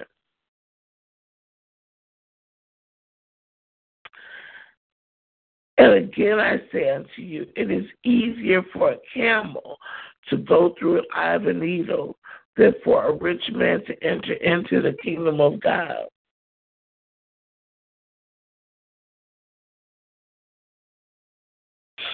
And so on the note of that, of verse 24, it says, it's not saying that a rich man cannot be saved, but only that it would be more difficult since such a person seldom senses his personal need as readily as a poor man does. So Christ is letting us know here, he's saying, look, it's the love of money that's the root of all evil. Not that money is evil, but the love of money.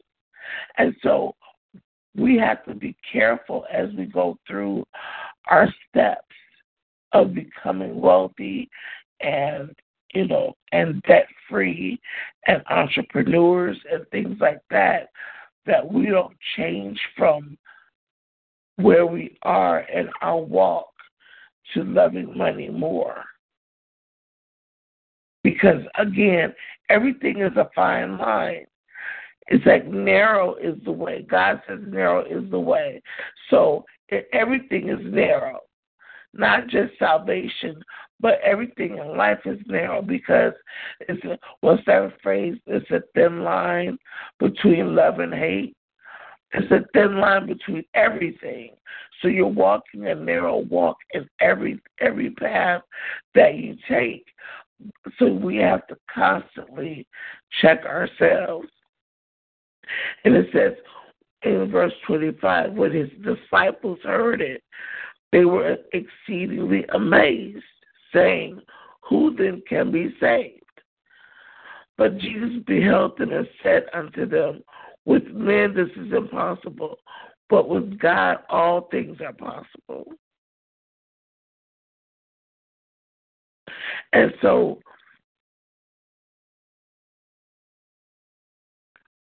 we have to, that shows us right there that it's not us.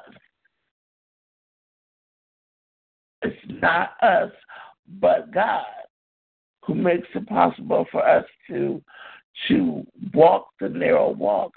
So if we take our eyes off of him to see how much we've accumulated as far as money, property, things, then we take our eyes off of God and we're exchanging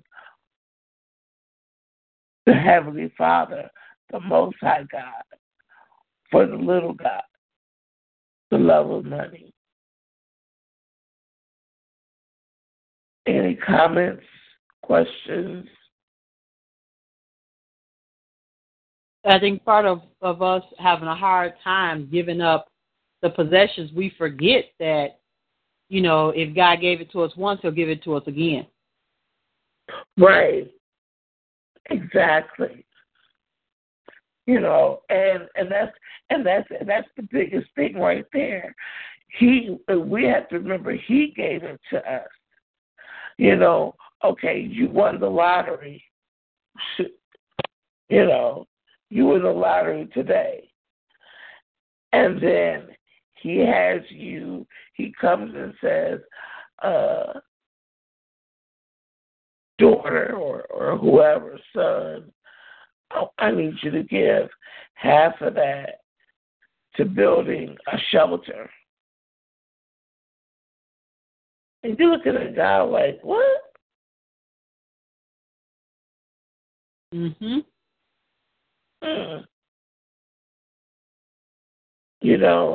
And so that shows him where your heart is. And he's just sitting there like, but you say it, like I always think about every time I used to see this episode on the reruns of Good Times, I'm like, that's how a lot of Christians are. And then they wonder why things fall through. And it's the episode where Big Daddy Sweets, he had a blood disorder. And he was like, Lord, if you make sure JJ shows up, I'll put $10,000 in the church. I will start going to church. Every Sunday. I'll start being, I'll go on the straight and narrow. So JJ shows up, and first thing he says is, okay, he said, I'll drive by the church on the way back to my apartment, and I'll put that check for $25 in the mail.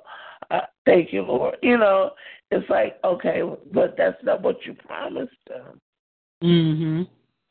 And then that takes us over to the story of Ananias and Sapphira. You pledged that this is what you would do if he saved you. He didn't request it. You pledged it. And he said, don't swear. So if you already swore, he takes you at your word. And once you swear that and you don't honor it, then you cast death upon yourself. Because what they both fell dead. They both fell dead because they didn't honor what they swore they would do. And so if you say to God, if I make X amount of dollars, blase, then I will do X, Y, Z. And he's looking for us to honor that. And, I mean, look at how many people have received, I'm just going to throw it out there. So how many people went to the lottery who won the big lottery, the individuals? And how many of them, I'd be wondering, the ones that fell back on hard times, it's like, did you promise God something? And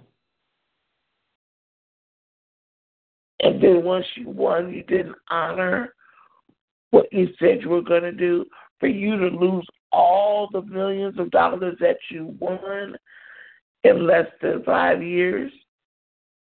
How? You won a couple of $100 million after they took away the taxes, and it was gone in 5 years. And a lot of them was like, well, I just didn't know how to manage money. But if you started off, where we are, you're not poor.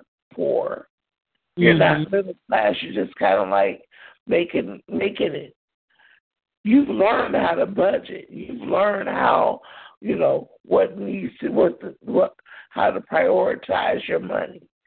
So once you received a whole bunch, it should have been nothing for you to, even if you went and splurged and bought a big old house and all of this, what happened?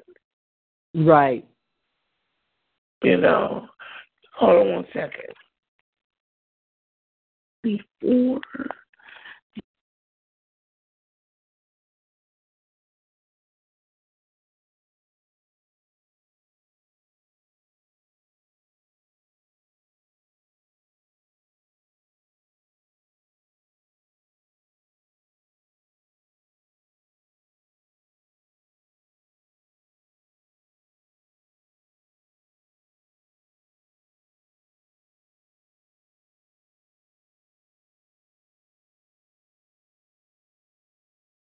All right. Sorry about that. My son just got up. He just gave me I was like, oh. But yeah, I mean, it's that kind of mentality. Like, what are we doing? And so, I'm just like, wealth is fleeting. It's here today, gone tomorrow. And we have to be willing and able to accept that, but then also embrace what God wants us to have. Because the thing is, I mean, we say we want these things, but what does God want us to have? And I guess that's where I don't know. I'm like, Lord, am I doing too much? That's where I'm at right now. Like, am I going too far? Am I being too much? And if I am, somebody let me know so I can get out my head. I feel like that. I don't know. Comments, questions, criticism, concerns. I'm good. Okay. All right. So that being said,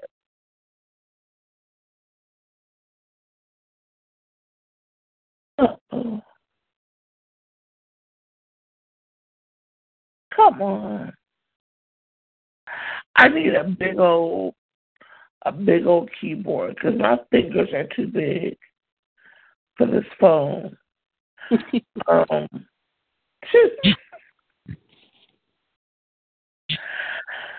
That's why I hate sending text messages.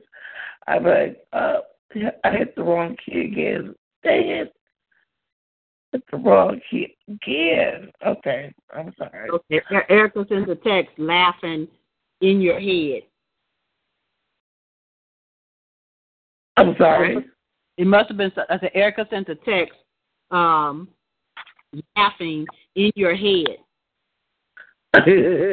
Yeah. Yeah. Pretty much.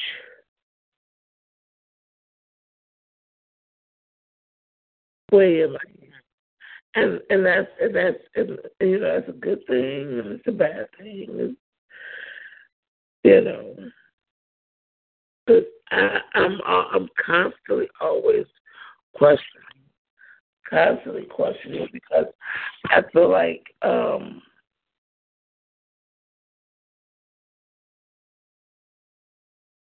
Oh, she said, get a bigger phone. We are 40 plus.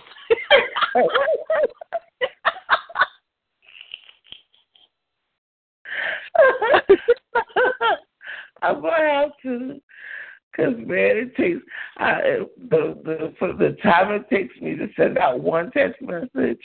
I kid you not, my daughter has sent out like 20, and she's like, "Ma, why is it taking you so long?" I'm like, "Cause I have to keep deleting. My finger keeps hitting the wrong button." Plus, we use whole words. Yes.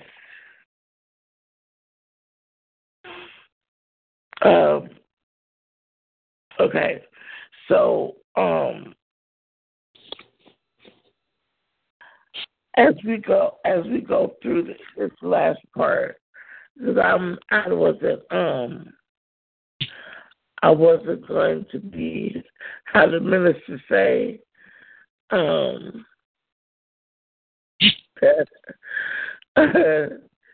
she clowning. You read? Huh? I said, did you read her other message? Yeah.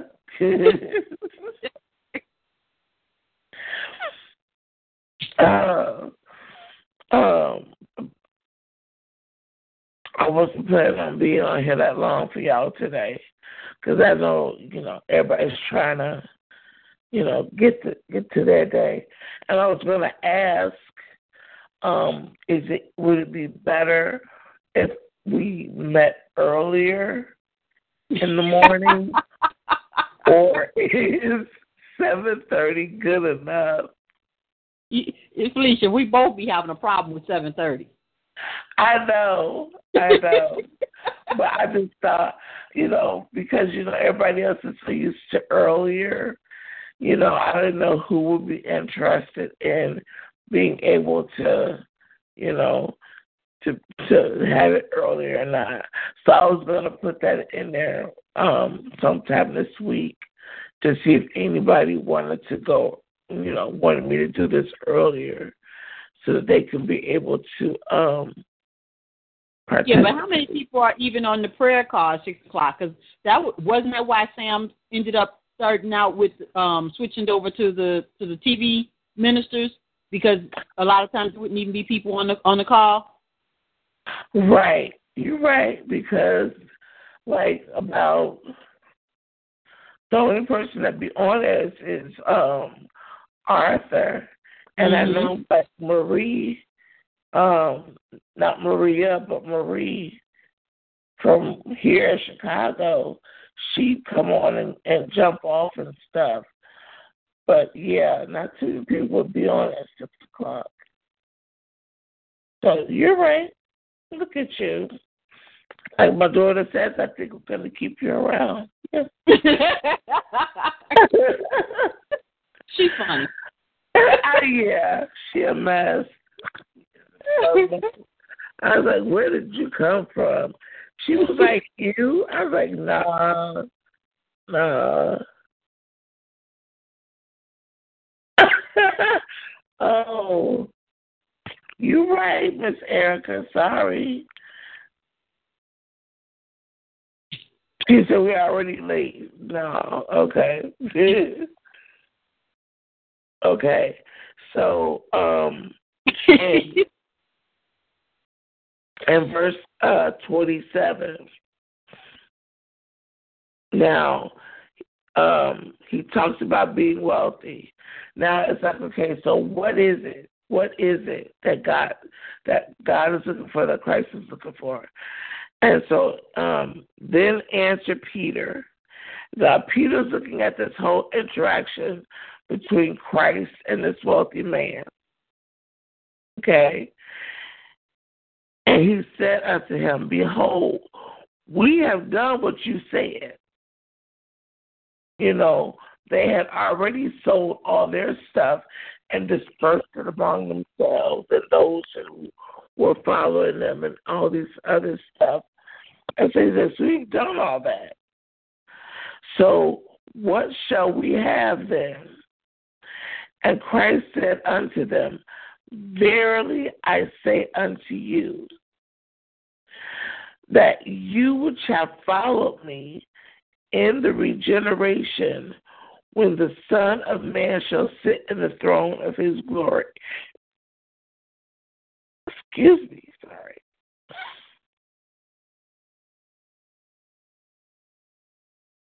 You shall sit upon 12 thrones, judging the 12 tribes of Israel. And everyone that has forsaken houses, brethren, sister, father, mother, wife, child, or lands, for my name's sake, shall receive 100-fold, and shall inherit everlasting life. But many that are first shall be last, and the last shall be first. And so when I look at there's a note at the bottom of for verse 27, and it says, for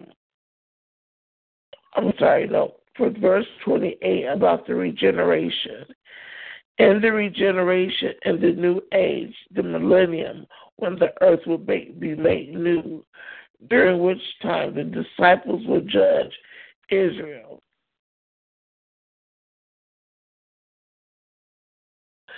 So the thing is, everyone forsaking things and people,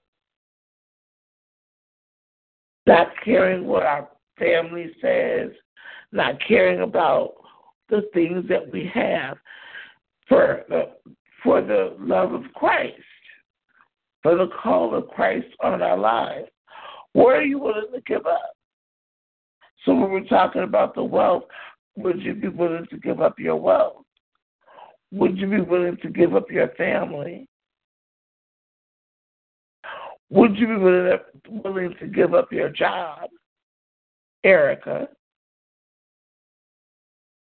If Christ says today, the Holy Spirit tells you today, Erica, go and put in your notice today, would you be willing to do it? I, for one, I can tell y'all all the time, that's the only reason why I am where I am now, because I didn't. I meant to tell you that the other day, Erica, but I had to get off the call. You had to get off the call. But it's in our obedience that we know that He has already set up vision. He has already set up a vision. If He's been nudging you and telling you it's time for you to go, it's time for you to leave, it's time for you to do whatever, understand he has already set up what he wants done. Erica said, ouch. Yeah. Because, the thing is, at the end of the day, then you're right where I am.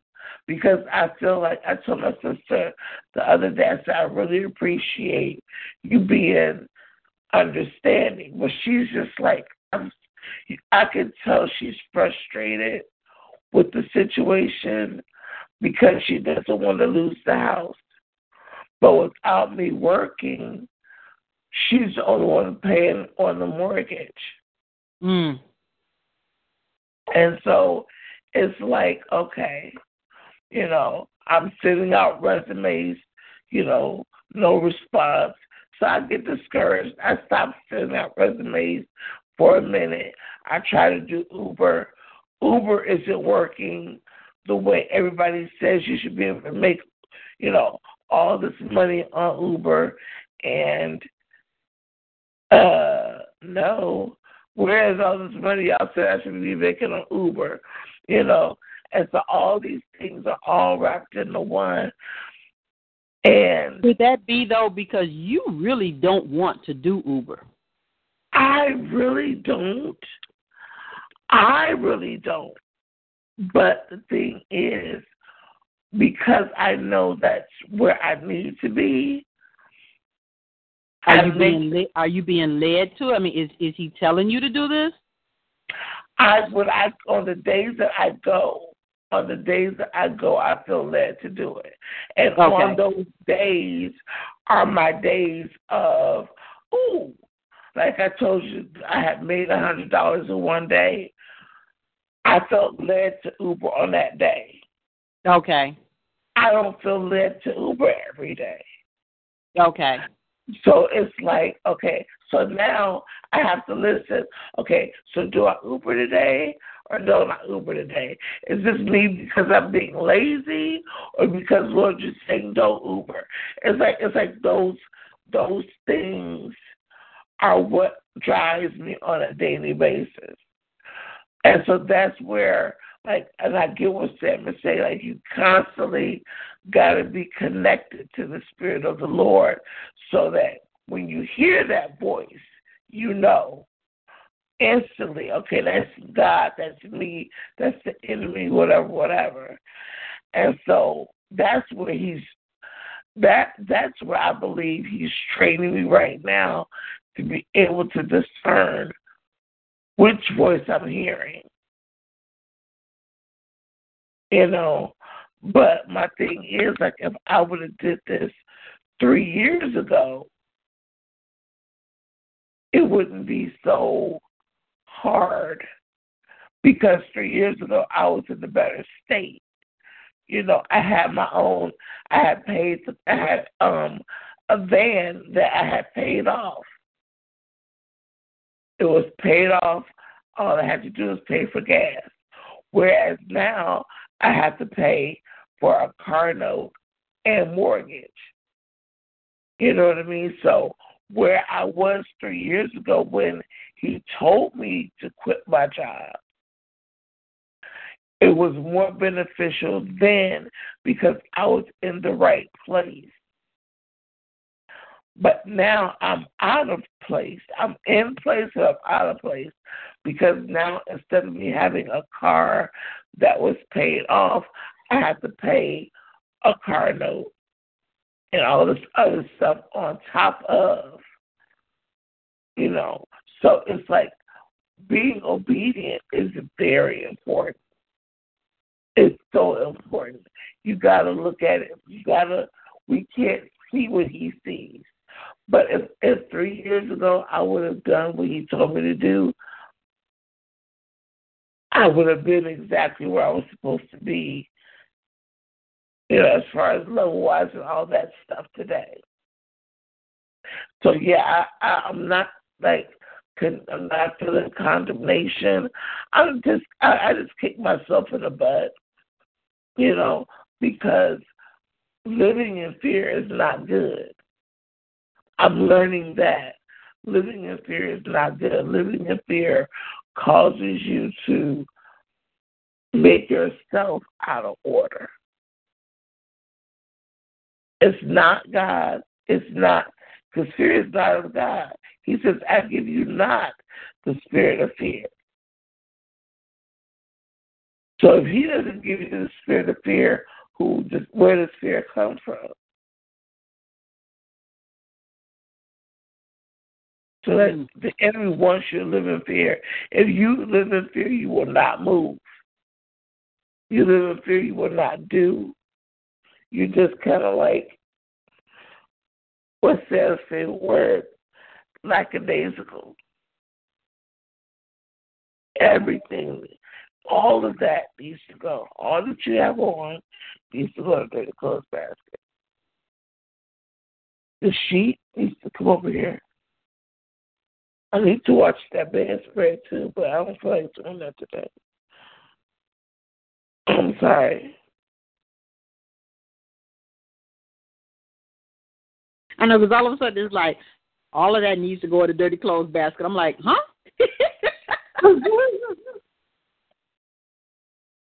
I'm sorry. Just came in and started talking to me. I'm just like, okay.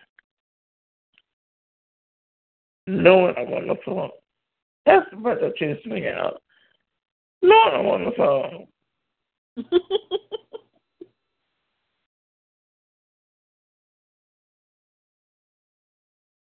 But yeah, that's it. That's all. That is the short and sweet of it today. Because I was praying about,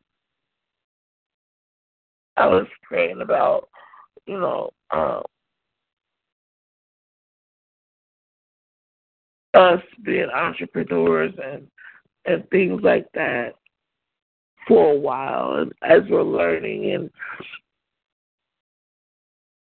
I was like, Lord, I said, what are we missing? What are we missing? Are we doing everything, decent and in order? And so that part, I didn't receive anything negative or anything like that. But one thing that I keep seeing is being bound. Don't let our search for wealth bind us. That is key. Because the thing is, at the end of the day, he came to give us liberty. So he doesn't want us to have liberty from one thing just to be bound in something else. So we just have to watch and pray as we go through the steps that we're going to go through with the mastermind call and everything else. As far as the entrepreneurships are, everybody's doing their level of their ministry that God is calling us to do. And it's like, just be mindful. Listen to what he's telling you to do. If he says, work outside your house, work outside your house. If he says now you need to get an office, then now you need to get an office. But the thing is, until he says it, he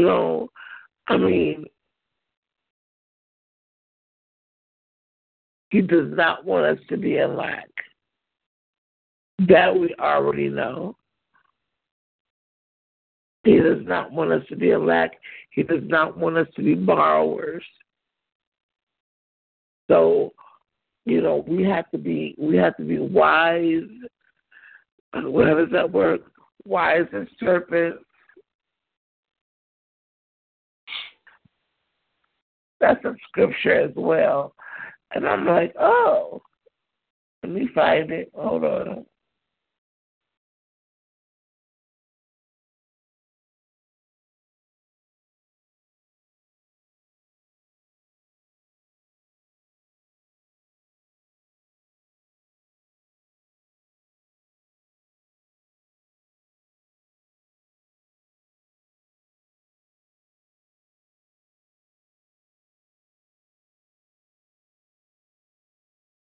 Okay, thank you, Lord.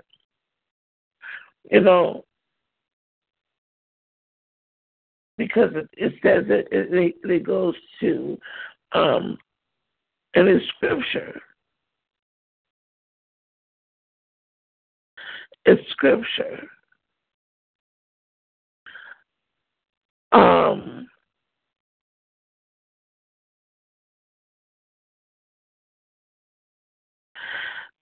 It says, starting in verse 15, it says, "Verily I say unto you, it shall be more tolerable for the land of Sodom and Gomorrah in the day of judgment than for that city." That city or that house that did not hear your words or receive you. Okay, where are you reading from? I'm sorry, Matthew 10, starting at verse 12. No, 11. Okay. Okay? And it says, and to whatsoever city or town you shall enter, inquire in it.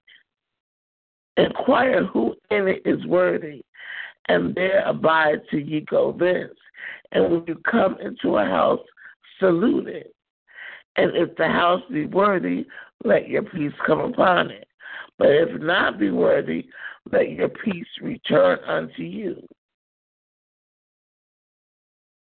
Then it says, and whosoever shall not receive you, nor hear your words, when you depart out of the house or city, shake off the dust of your feet.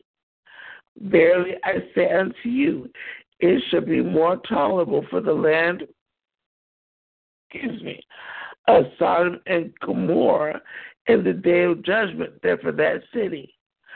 Behold, I send you forth as sheep in the midst of wolves. Be ye therefore wise as serpents and harmless as doves. But beware of men, for they will deliver you up to the councils, and they will scourge you in their synagogues. And that goes with being, us going in as entrepreneurs. Be aware. We have to be wise in our doing. Like this, when we were talking on the mastermind call last night, knowing what corporations are we? Are you a corporation? Are you an LLC? Do you want to be a non? Do you want to be what is it? What is it? Non. Help me, Lord. It's right there, and I can't grasp it. You hate when that happens. Yeah. Oh.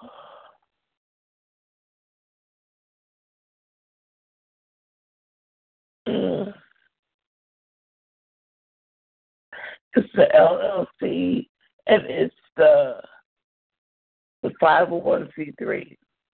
What is that? For nonprofits. Thank you. Nonprofit, for profit, or all you have to be wise in your dealings with the world, because the thing is, where God wants you to be and where the world can take you are two totally different things. So even Christ said, be wise as serpents and harmless as doves. So you could go in knowing the law, know the law of the land, but you still want to know the laws of God too. You need to be able to honor God first, because then it goes back to that scripture, render unto Caesar what is Caesar's, but render unto God what is God's. So if your whole temple, your body and everything belongs to God, then you need to make sure that everything that you do is reflecting God. But of course, paying taxes and all that stuff, that's Caesar's. Give Caesar his due. But everything else should be showing and reflecting the God in you. And that comes to your wealth building. That comes to how you treat your clients. That comes to how, you deal with your business and everything. Because that is standing out. That's how God is going to draw your clients, increase your territory and everything. And so, amen. Hallelujah. Did you get the text from Erica?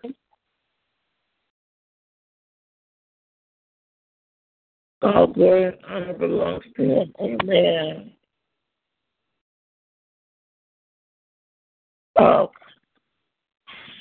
So, we just have to be, whew.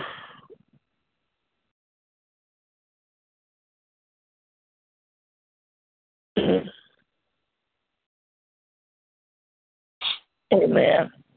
Okay. So, that being said, that is the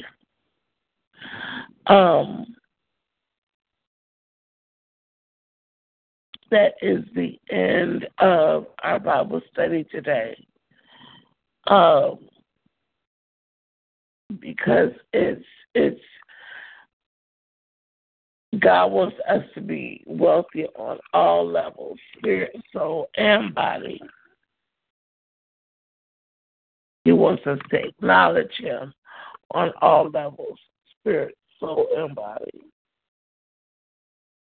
And we can only do that by what we do here every day. And that's reading the Word of God.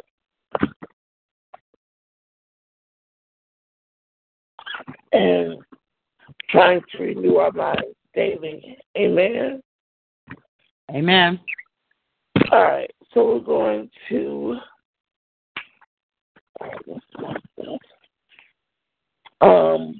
going to do our prayer. And if there's no other questions, comments, criticisms, or concerns, we're going to end the call. Look at God. Look at God. All right. So, Father God, we come right now giving praise and honor to you.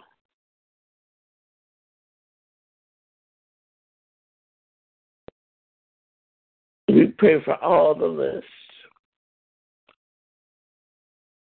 In a nutshell, the 3 lists, 4 lists, the 3 lists of individuals, of SAMs, the spirit, soul, and body list of SAMs for all of us, as well as the general list for the unsaved, the church, the abused, the addicted. Father God, we come right now. Yeshiro Koya. Ayashi Kiriyo San Plakashi Ekolosa Santirio. Ayakantaro Kopuna Raka Santirio. We thank you, oh God, because without you, we would not be. Without you, we would not be. And so we thank you. We thank you for this call. We thank you for this ministry where we're able to come every day and you uplift us and we uplift you and we receive wisdom, knowledge, understanding, power, and understand the authority that Christ gave us. And we understand our relationship with you and how you want to reconcile us closer and closer to you. And Father, we just thank you. Thank you for the spirit of reconciliation that abounds from your mercy seat. And Lord, it's in the reconciliation that we're able to find peace, joy, patience, meekness, kindness.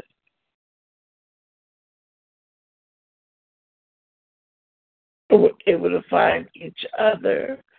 We're able to find ourselves as we renew our minds daily within you, through you and through your word. Thank you for dwelling within us. Thank you for keeping us. Thank you for health, strength, sound mind. Thank you for keeping our spirit, soul, and body, even when we didn't know we needed to be kept. Lord, we thank you for health and strength. Thank you for good reports of good health and great strength. Where we are weak, you have been our strength, oh God. We acknowledge that it's only by your mercy and by your grace that we receive this day our daily bread. We speak that no weapon formed against us shall prosper today. No weapon of sickness, illness, disease, infection, plague, allergy, cancer, or growth from bacteria, viruses, chemicals, fungal, man-made, parasites, bug bites. Nothing that we eat, drink, breathe, or touch shall cause us mental or physical harm. 1,000 shall fall at our side and 10,000 at our right hand, but none shall come near where we dwell. Our body, our cars, at work, at home, wherever our foot treads, Lord, we know it's blessed and protected.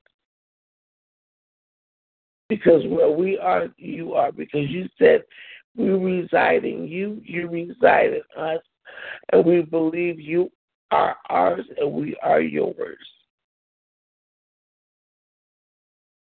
Keep us from any spiritual or mental attacks of the enemy, confusion, doubt, fear, accidents, or violence. Lord, we thank you in advance for this day. Continue to guide our footsteps today. Tell us where to go, where not to go. Reveal to us the steps that we need to take today so that we can stay within your will, Father God. And help us to do what Job did not do.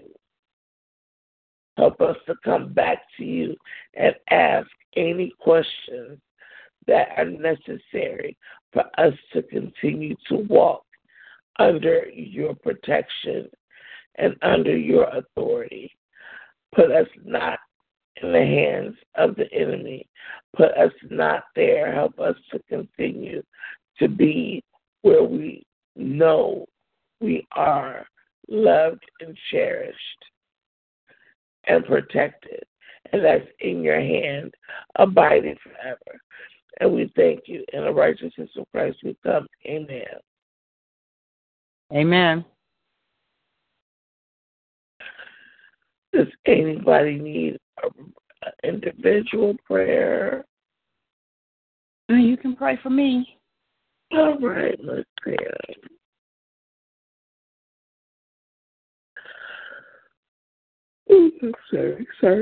Sorry. We come for Pam right now, Father.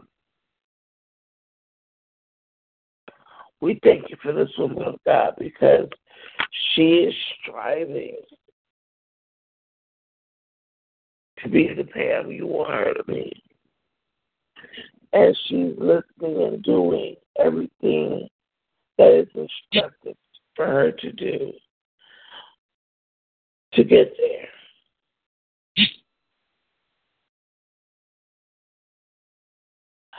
There's a song that says, "Get ready, get ready, get ready, let's go." Get right, church.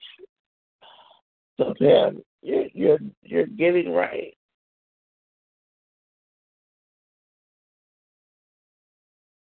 And just like we all have to remember, your walk is different. The world says it all the time. Results may vary. Results may vary. But at the end of the day, even though the results may vary, we're all striving to get to the same location. And that's heaven. The new heaven that's going to be here on earth. In the presence of God forever.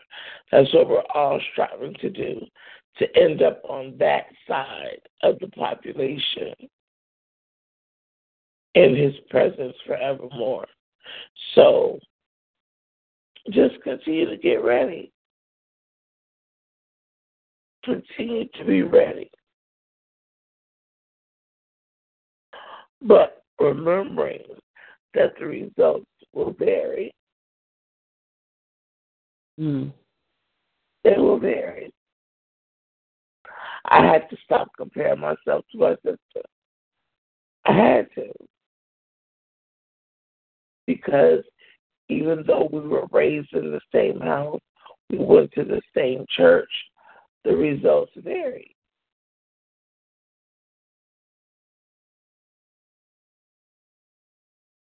But at the end of the day, I wouldn't change none of it. You know? And therefore, you should not want to change anything, no matter how hard your past was.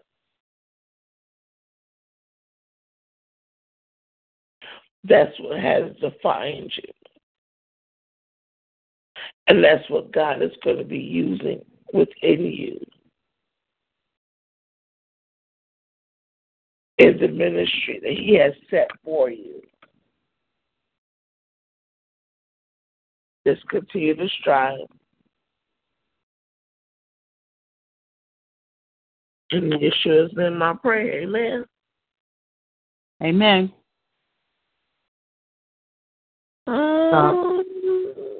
Wants prayer. Erica wants prayer. All right. Sure, I can do that. Sure.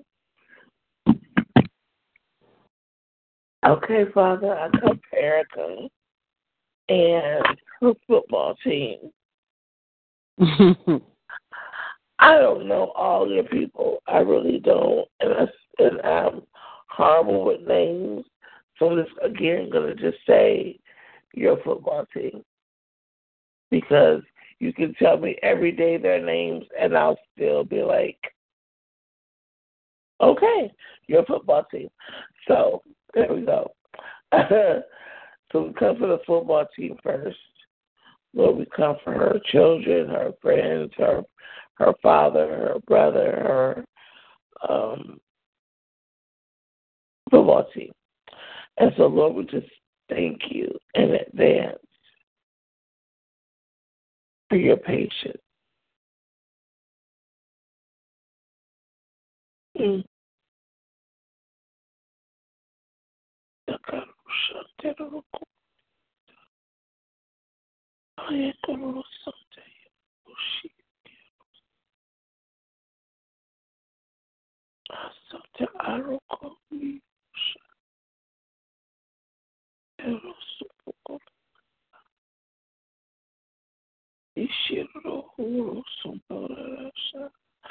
So, Erica,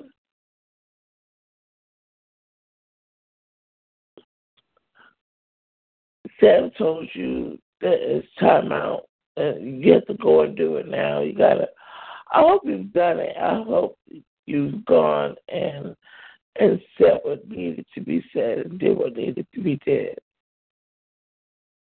Oh, don't miss that window of opportunity. That is what the reason why he said you needed to go and say and minister to your brother at that point, because the window of opportunity was there, or it still is. I'm not for sure, but there's, one of the things that if you went and saw Hidden Figures yet, or even if you ever seen what they talk about as far as the window of opportunity for a space craft to come back into the orbit of, into the atmosphere, or blah, blah, blah, all the scientific stuff. And there's that window of opportunity. Like, there's only so much space that the aircraft can come into.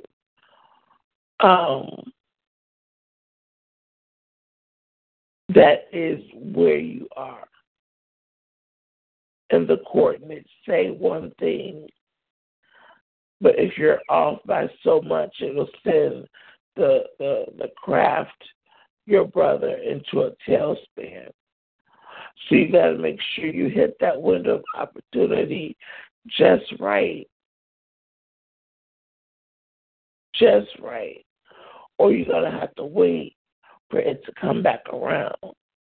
And see, that's what God is trying to avoid, because only He knows how long it takes for that window to come back. And only He sees what will happen between the time of one opportunity and the other. So, that being said, again, you're the captain of the football team. And even though you're not the punter or the quarterback, you are the one that really is, with the help of the Holy Spirit, you are the one showing them the plays, because they can't see, oh, okay, Lord, oh, Father, okay.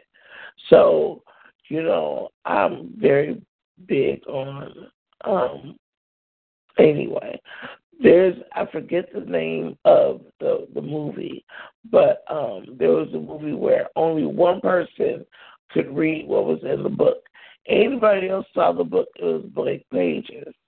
But when this one person looked in the book, they saw what was in the book. And that's you. You're not the punter or the kicker or the quarterback, but you're the only one that knows how to read the book. And so you're the only one that knows what to let everybody else know as far as, what they need to do and how they need to do it. So, woman of God, take your position, and Lord, just continue to hold her up. Continue to strengthen her, because she's so used to being behind the scenes and letting everybody else just, and seeing the foolishness and not pointing it out. But now you want her to point it out, and she's just like, but they know what they're doing. But you're like, no, they don't. That's why I need you to point it out.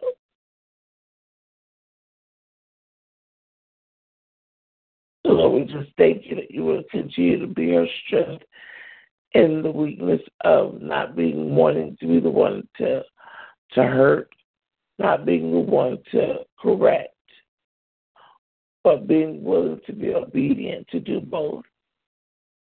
For your glory and for her good. And then we assure you pray, amen.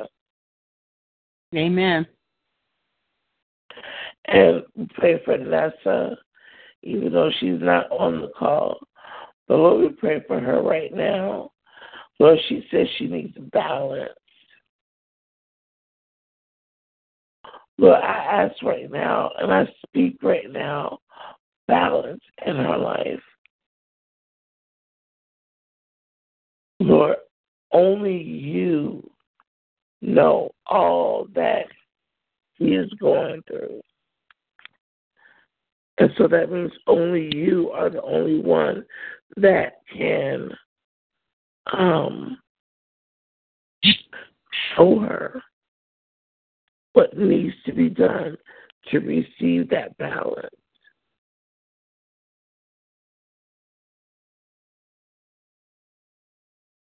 Strengthen her spirit, soul, and body, oh Lord. Thank you for giving her revelation when it came to her property. Thank you for putting in her way people who are willing to help her understand her rights, her legal rights. And Lord, just continue to watch over her and keep her as only you can. And if you sure you pray, amen.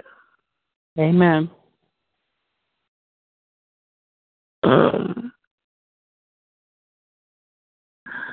I pray for our teachers.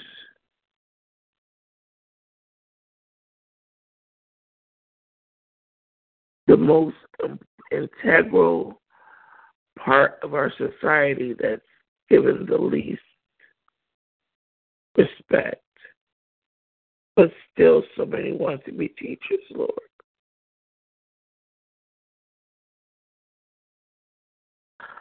It still boggles my mind how a basketball player can get a $10 million contract,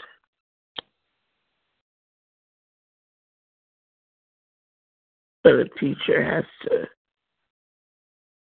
beg and plead for just enough money to make ends meet, and then also has to come out of pocket to supply her classroom.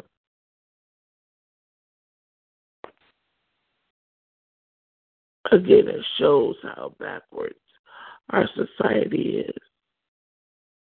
But Lord, I thank you for every teacher, every good teacher that understands the sacrifice they make to be a teacher.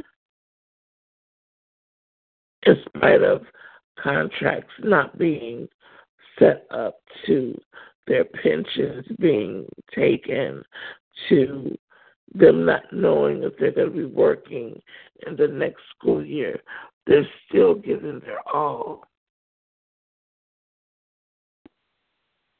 Still trying and striving. With some of the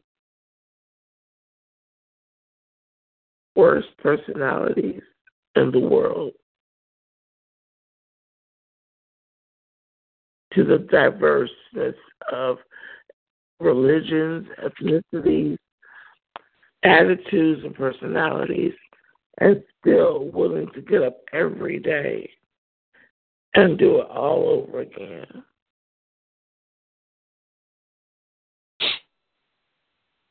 With a genuine heart and love of what they do.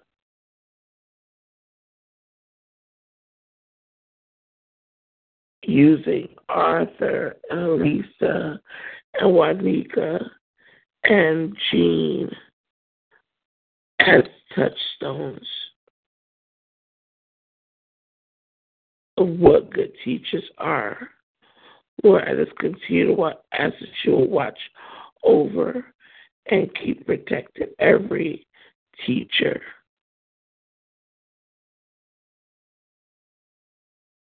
Keeping them from all hurt, harm, and danger, seen and unseen. Keeping them uplifted in spirit, soul, and body, so that they don't get weary in well-doing. Keeping them in all their ways as they acknowledge each child by name and trying to draw the best out of them in spite of what the education system is telling them to do. And then we comfort the students, the youth, who struggle every day with identity issues because this world is becoming wicked and more wicked. Bullying, fighting, scrapping, and scraping by, barely learning, barely understanding what self-respect is. Lord, let those teachers be that beacon of light that they need, that there is something better. Let them hold on to that hope, oh Lord. And we thank you. And we give your name the praise and honor. And in the name of Yeshua we pray. Amen. Amen.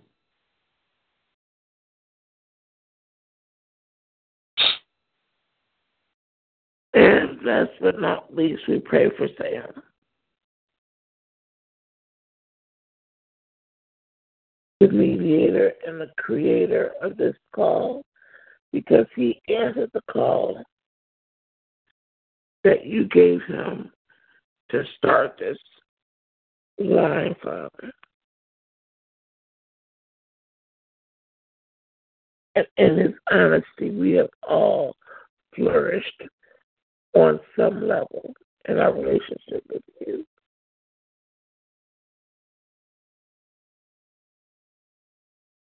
Help us to continue that, being transparent in how we feel, in our disappointments, in our discouragements, in our trials and tribulations, letting us not forget. So when someone asks us how we can still smile, we can say, well, we've been there, but God, and be willing to share our story, being willing to share the process in spite of how bad it is, in spite of, how it makes us look. But in our honesty, showing and reflecting the glory of you and how it looks when you bring us out. Sam does that on a daily basis.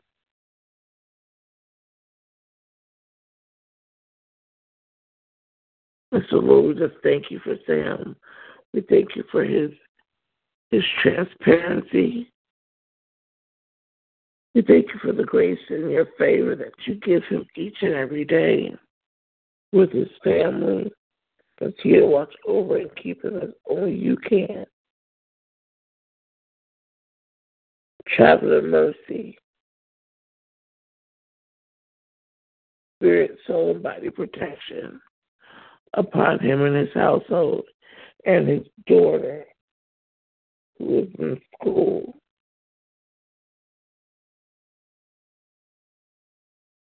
Reinforce, repair any breach. For your glory and for his good. In the name of Yeshua we pray. Amen. Amen. All right, lady. Miss Pam, if you could pray us out. Today concludes today's Bible study. Okie dokie. Well, Father, we come to you today thanking you for today's Bible study.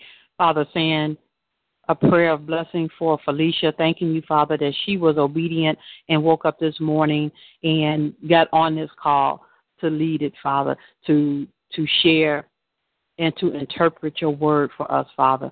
We thank you for her. Father, we continue to pray for her obedience. We pray for her health and wellness, for herself, her household, and her family. Father, we thank you for continuing to lift her up and for continuing to provide for her.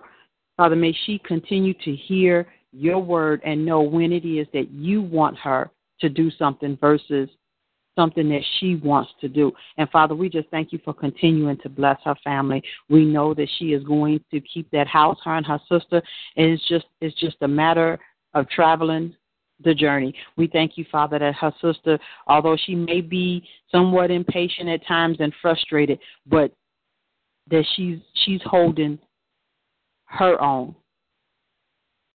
And in her way, believing in you, Father, and knowing that this will be rectified. We just thank you, Father, for the blessings that are being bestowed upon that family. Father, we pray that everyone has a blessed day and a blessed week. We thank you, Father, for your unconditional love, for your mercy, and for your grace. In Jesus' name I pray. Amen. Amen. All right, woman of God, y'all have a blessed day. Okay, Talk to y'all in everyone. the morning. Okay, bye-bye. Bye-bye.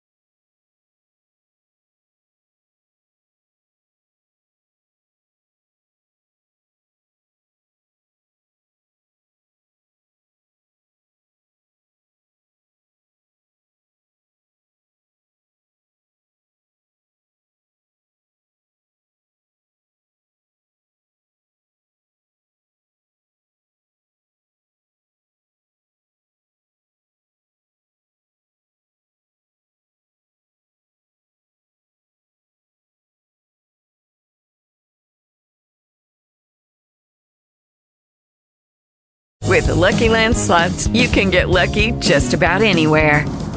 This is your captain speaking. We've got clear runway and the weather's fine, but we're just going to circle up here a while and get lucky. No, nothing like that. It's just these cash prizes add up quick. So I suggest you sit back, keep your tray table upright, and start getting lucky. Play for free at LuckyLandSlots.com. Are you feeling lucky? No purchase necessary. Void where prohibited by law. 18+ terms and conditions apply. See website for details.